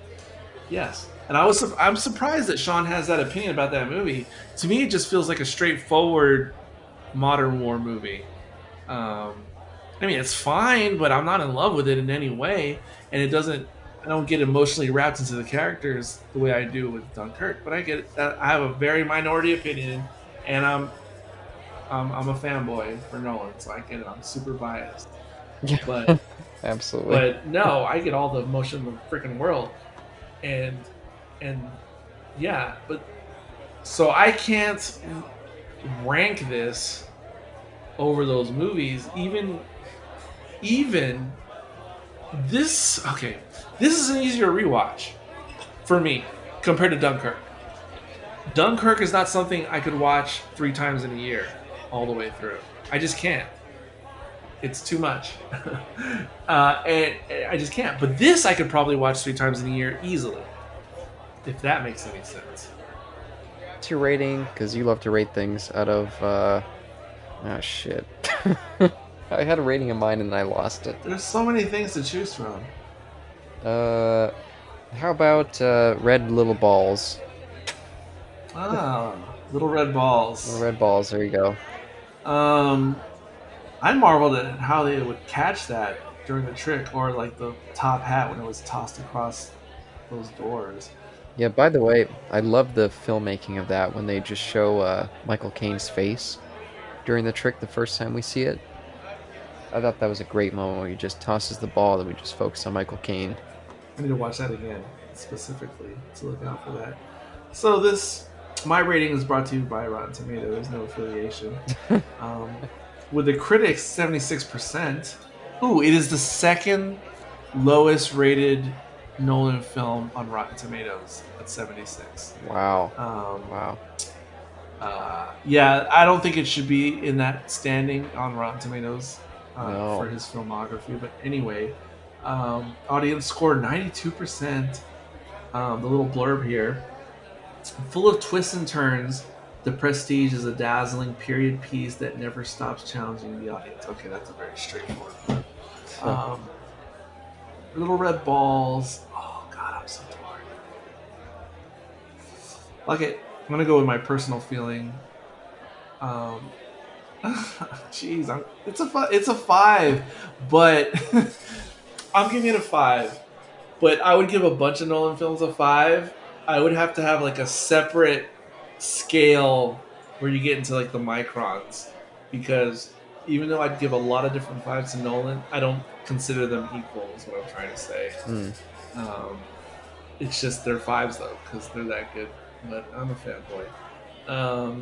Do you happen to know which movie is the lowest rated film by Nolan on Rotten Tomatoes? I mean, personally, I would guess it is The Dark Knight Rises, but... Huh? Oh, yeah, okay. I heard you saying The Dark Knight. I was like, no way. No. No, it's actually Interstellar. I don't have it in front of me, but I want to say it's in the range of like 72%. So it's still fresh, but that's his lowest, and Prestige is his second lowest. But anyway, are you gonna rate it? Yeah, I was kind of bouncing between a 3.5 and a 4. I think ultimately I'll give it a 4, but it did disappoint me a little bit going back, where I thought it was a little bit it just didn't quite hit where it hit the first time, but it's still just super well done. I think all the performances are top notch. I think the music's great. I think Nolan's kind of grasp on the structure of the movie is great. So it carries me along, even if the emotional weight feels a little bit kind of unfinalized, I think. But I still really love this. Tell me, am I clouded by my fanboyism? Like, is your rating a much more just realistic rating? Is mine just boosted because of my fanboyism? Do you think? I don't think either of us represent the general public's take on this movie. Oh, I agree with that. But I think there's other fanboys, Nolan fanboys in particular, who really love this movie now. I think this movie, amongst Nolan fans, especially the younger Nolan fans, meaning the ones who are like your generation, hmm I feel like this one's hot and trending right now. Oh, interesting. Prestige. Hmm. I think, I don't have scientific evidence, this is very anecdotal. I feel like this movie's trending amongst the fanboys, especially the younger ones. Um, oh gosh, I'm just seeing.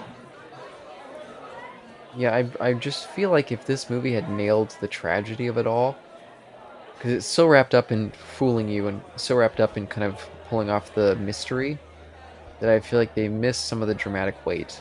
And if only they could hit that dramatic weight, it would have been a just great movie among his amongst his filmography. But it's just a really good one, I think.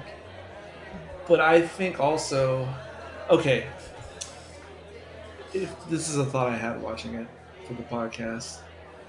If I take myself back and I pretend like I was watching every Nolan release chronologically when they came out at the theater, had I done that, I feel like this guy was on a constant upward trajectory from Memento hmm to Insomnia to Batman Begins. And if I was me now, but then, and then I saw this movie, I would say this was his best movie to that point in his career. Um, and I would have said like just the growth is beyond phenomenal. Those movies I just named, if you think about them, and I love them all, but the growth in filmmaking from each one to the next, like just take this and Insomnia that we talked about. Mm. Holy shit, this movie to me is leaps and bounds. Like, who is this guy? Like, the guy who made Insomnia, oh yeah, promising, promising. Holy shit, two movies later, this guy's on a whole different level as far as I'm concerned. Whole completely different level. Yeah, and I still contend that these are his two most complex characters. Like, I don't feel like anyone else goes to this level of darkness. Of all of his movies? Yeah. I don't know. Again, there's the Bruce Wayne thing. And Yeah, I don't feel like Bruce is delves into the depths of these two characters. I mean, it's hard to like either of one of the man, two you pose leads. these tough questions to like have to really think about them. Well, that's one of the ways I define a Hollywood movie. Hollywood always tries to give you super digestible characters, ones that you don't have to really think about too much, like, oh, this is the lead, this is the villain, that's like the black coat, this is the white coat. This movie, neither one of the leads are really good guys or bad guys. They're both bastards, really. Yes, yes, but there's other things like that. Doing bastards. Which I appreciate. I don't think Nolan really gets into that too much. Like we talked about Insomnia, the lead is a little bit gray, but I mean, even he kind of by the end is like, oh, don't follow my path, like be good and don't make the mistakes I made. So even he by the end tries to bathe himself in white. Oh, but again, we have the Nolan trope that I brought up in Insomnia, which was like the good lie or the lie for the better truth or whatever. Did you see it in this movie? When I saw it, I thought, oh, that was a good one. That was a good one right there. When Michael Caine's character Cutter is like really pissed off at Angier for I don't know, it was near the end of the movie. And he's really pissed off at him for I think it was when he was still gonna have the machine or something. something around there. When Cutter was trying to get the machine back so it could be destroyed or whatever. Yeah, it's when he realized that he was framing Borden for his death. Yeah. And Cutter tells him something like, "Oh, remember the story I told you about the sailor who almost drowned?" And he's like, "Yeah, how it was almost like he was in a dream or whatever." He's like, "No, I lied. He said it was terrible, or he said it was whatever he said." I was like, "Oh my god!" Because he obviously told him that story because of his wife and trying to get over it. That it felt like just going into a dream. And he was like, "No," he said it was like whatever. I can't remember. It was like torture. Yeah. And I was like, "Oh man, that's harsh." But again, it was the little trope of the good lie that Nolan has. I don't know. Most of Nolan's movies has to do with daddy issues. That's not on display here, although they do have daddy issues. But I think with all his movies, aside from the things I've already spoke about, where he's making a movie for him, where he's making a movie, yes, where he does want the prestige, I think this movie is a blueprint for what Nolan's trying to do in all his movies. Mm-hmm. I agree with that. But I also think the things he likes to explore have to do with his own autobiographical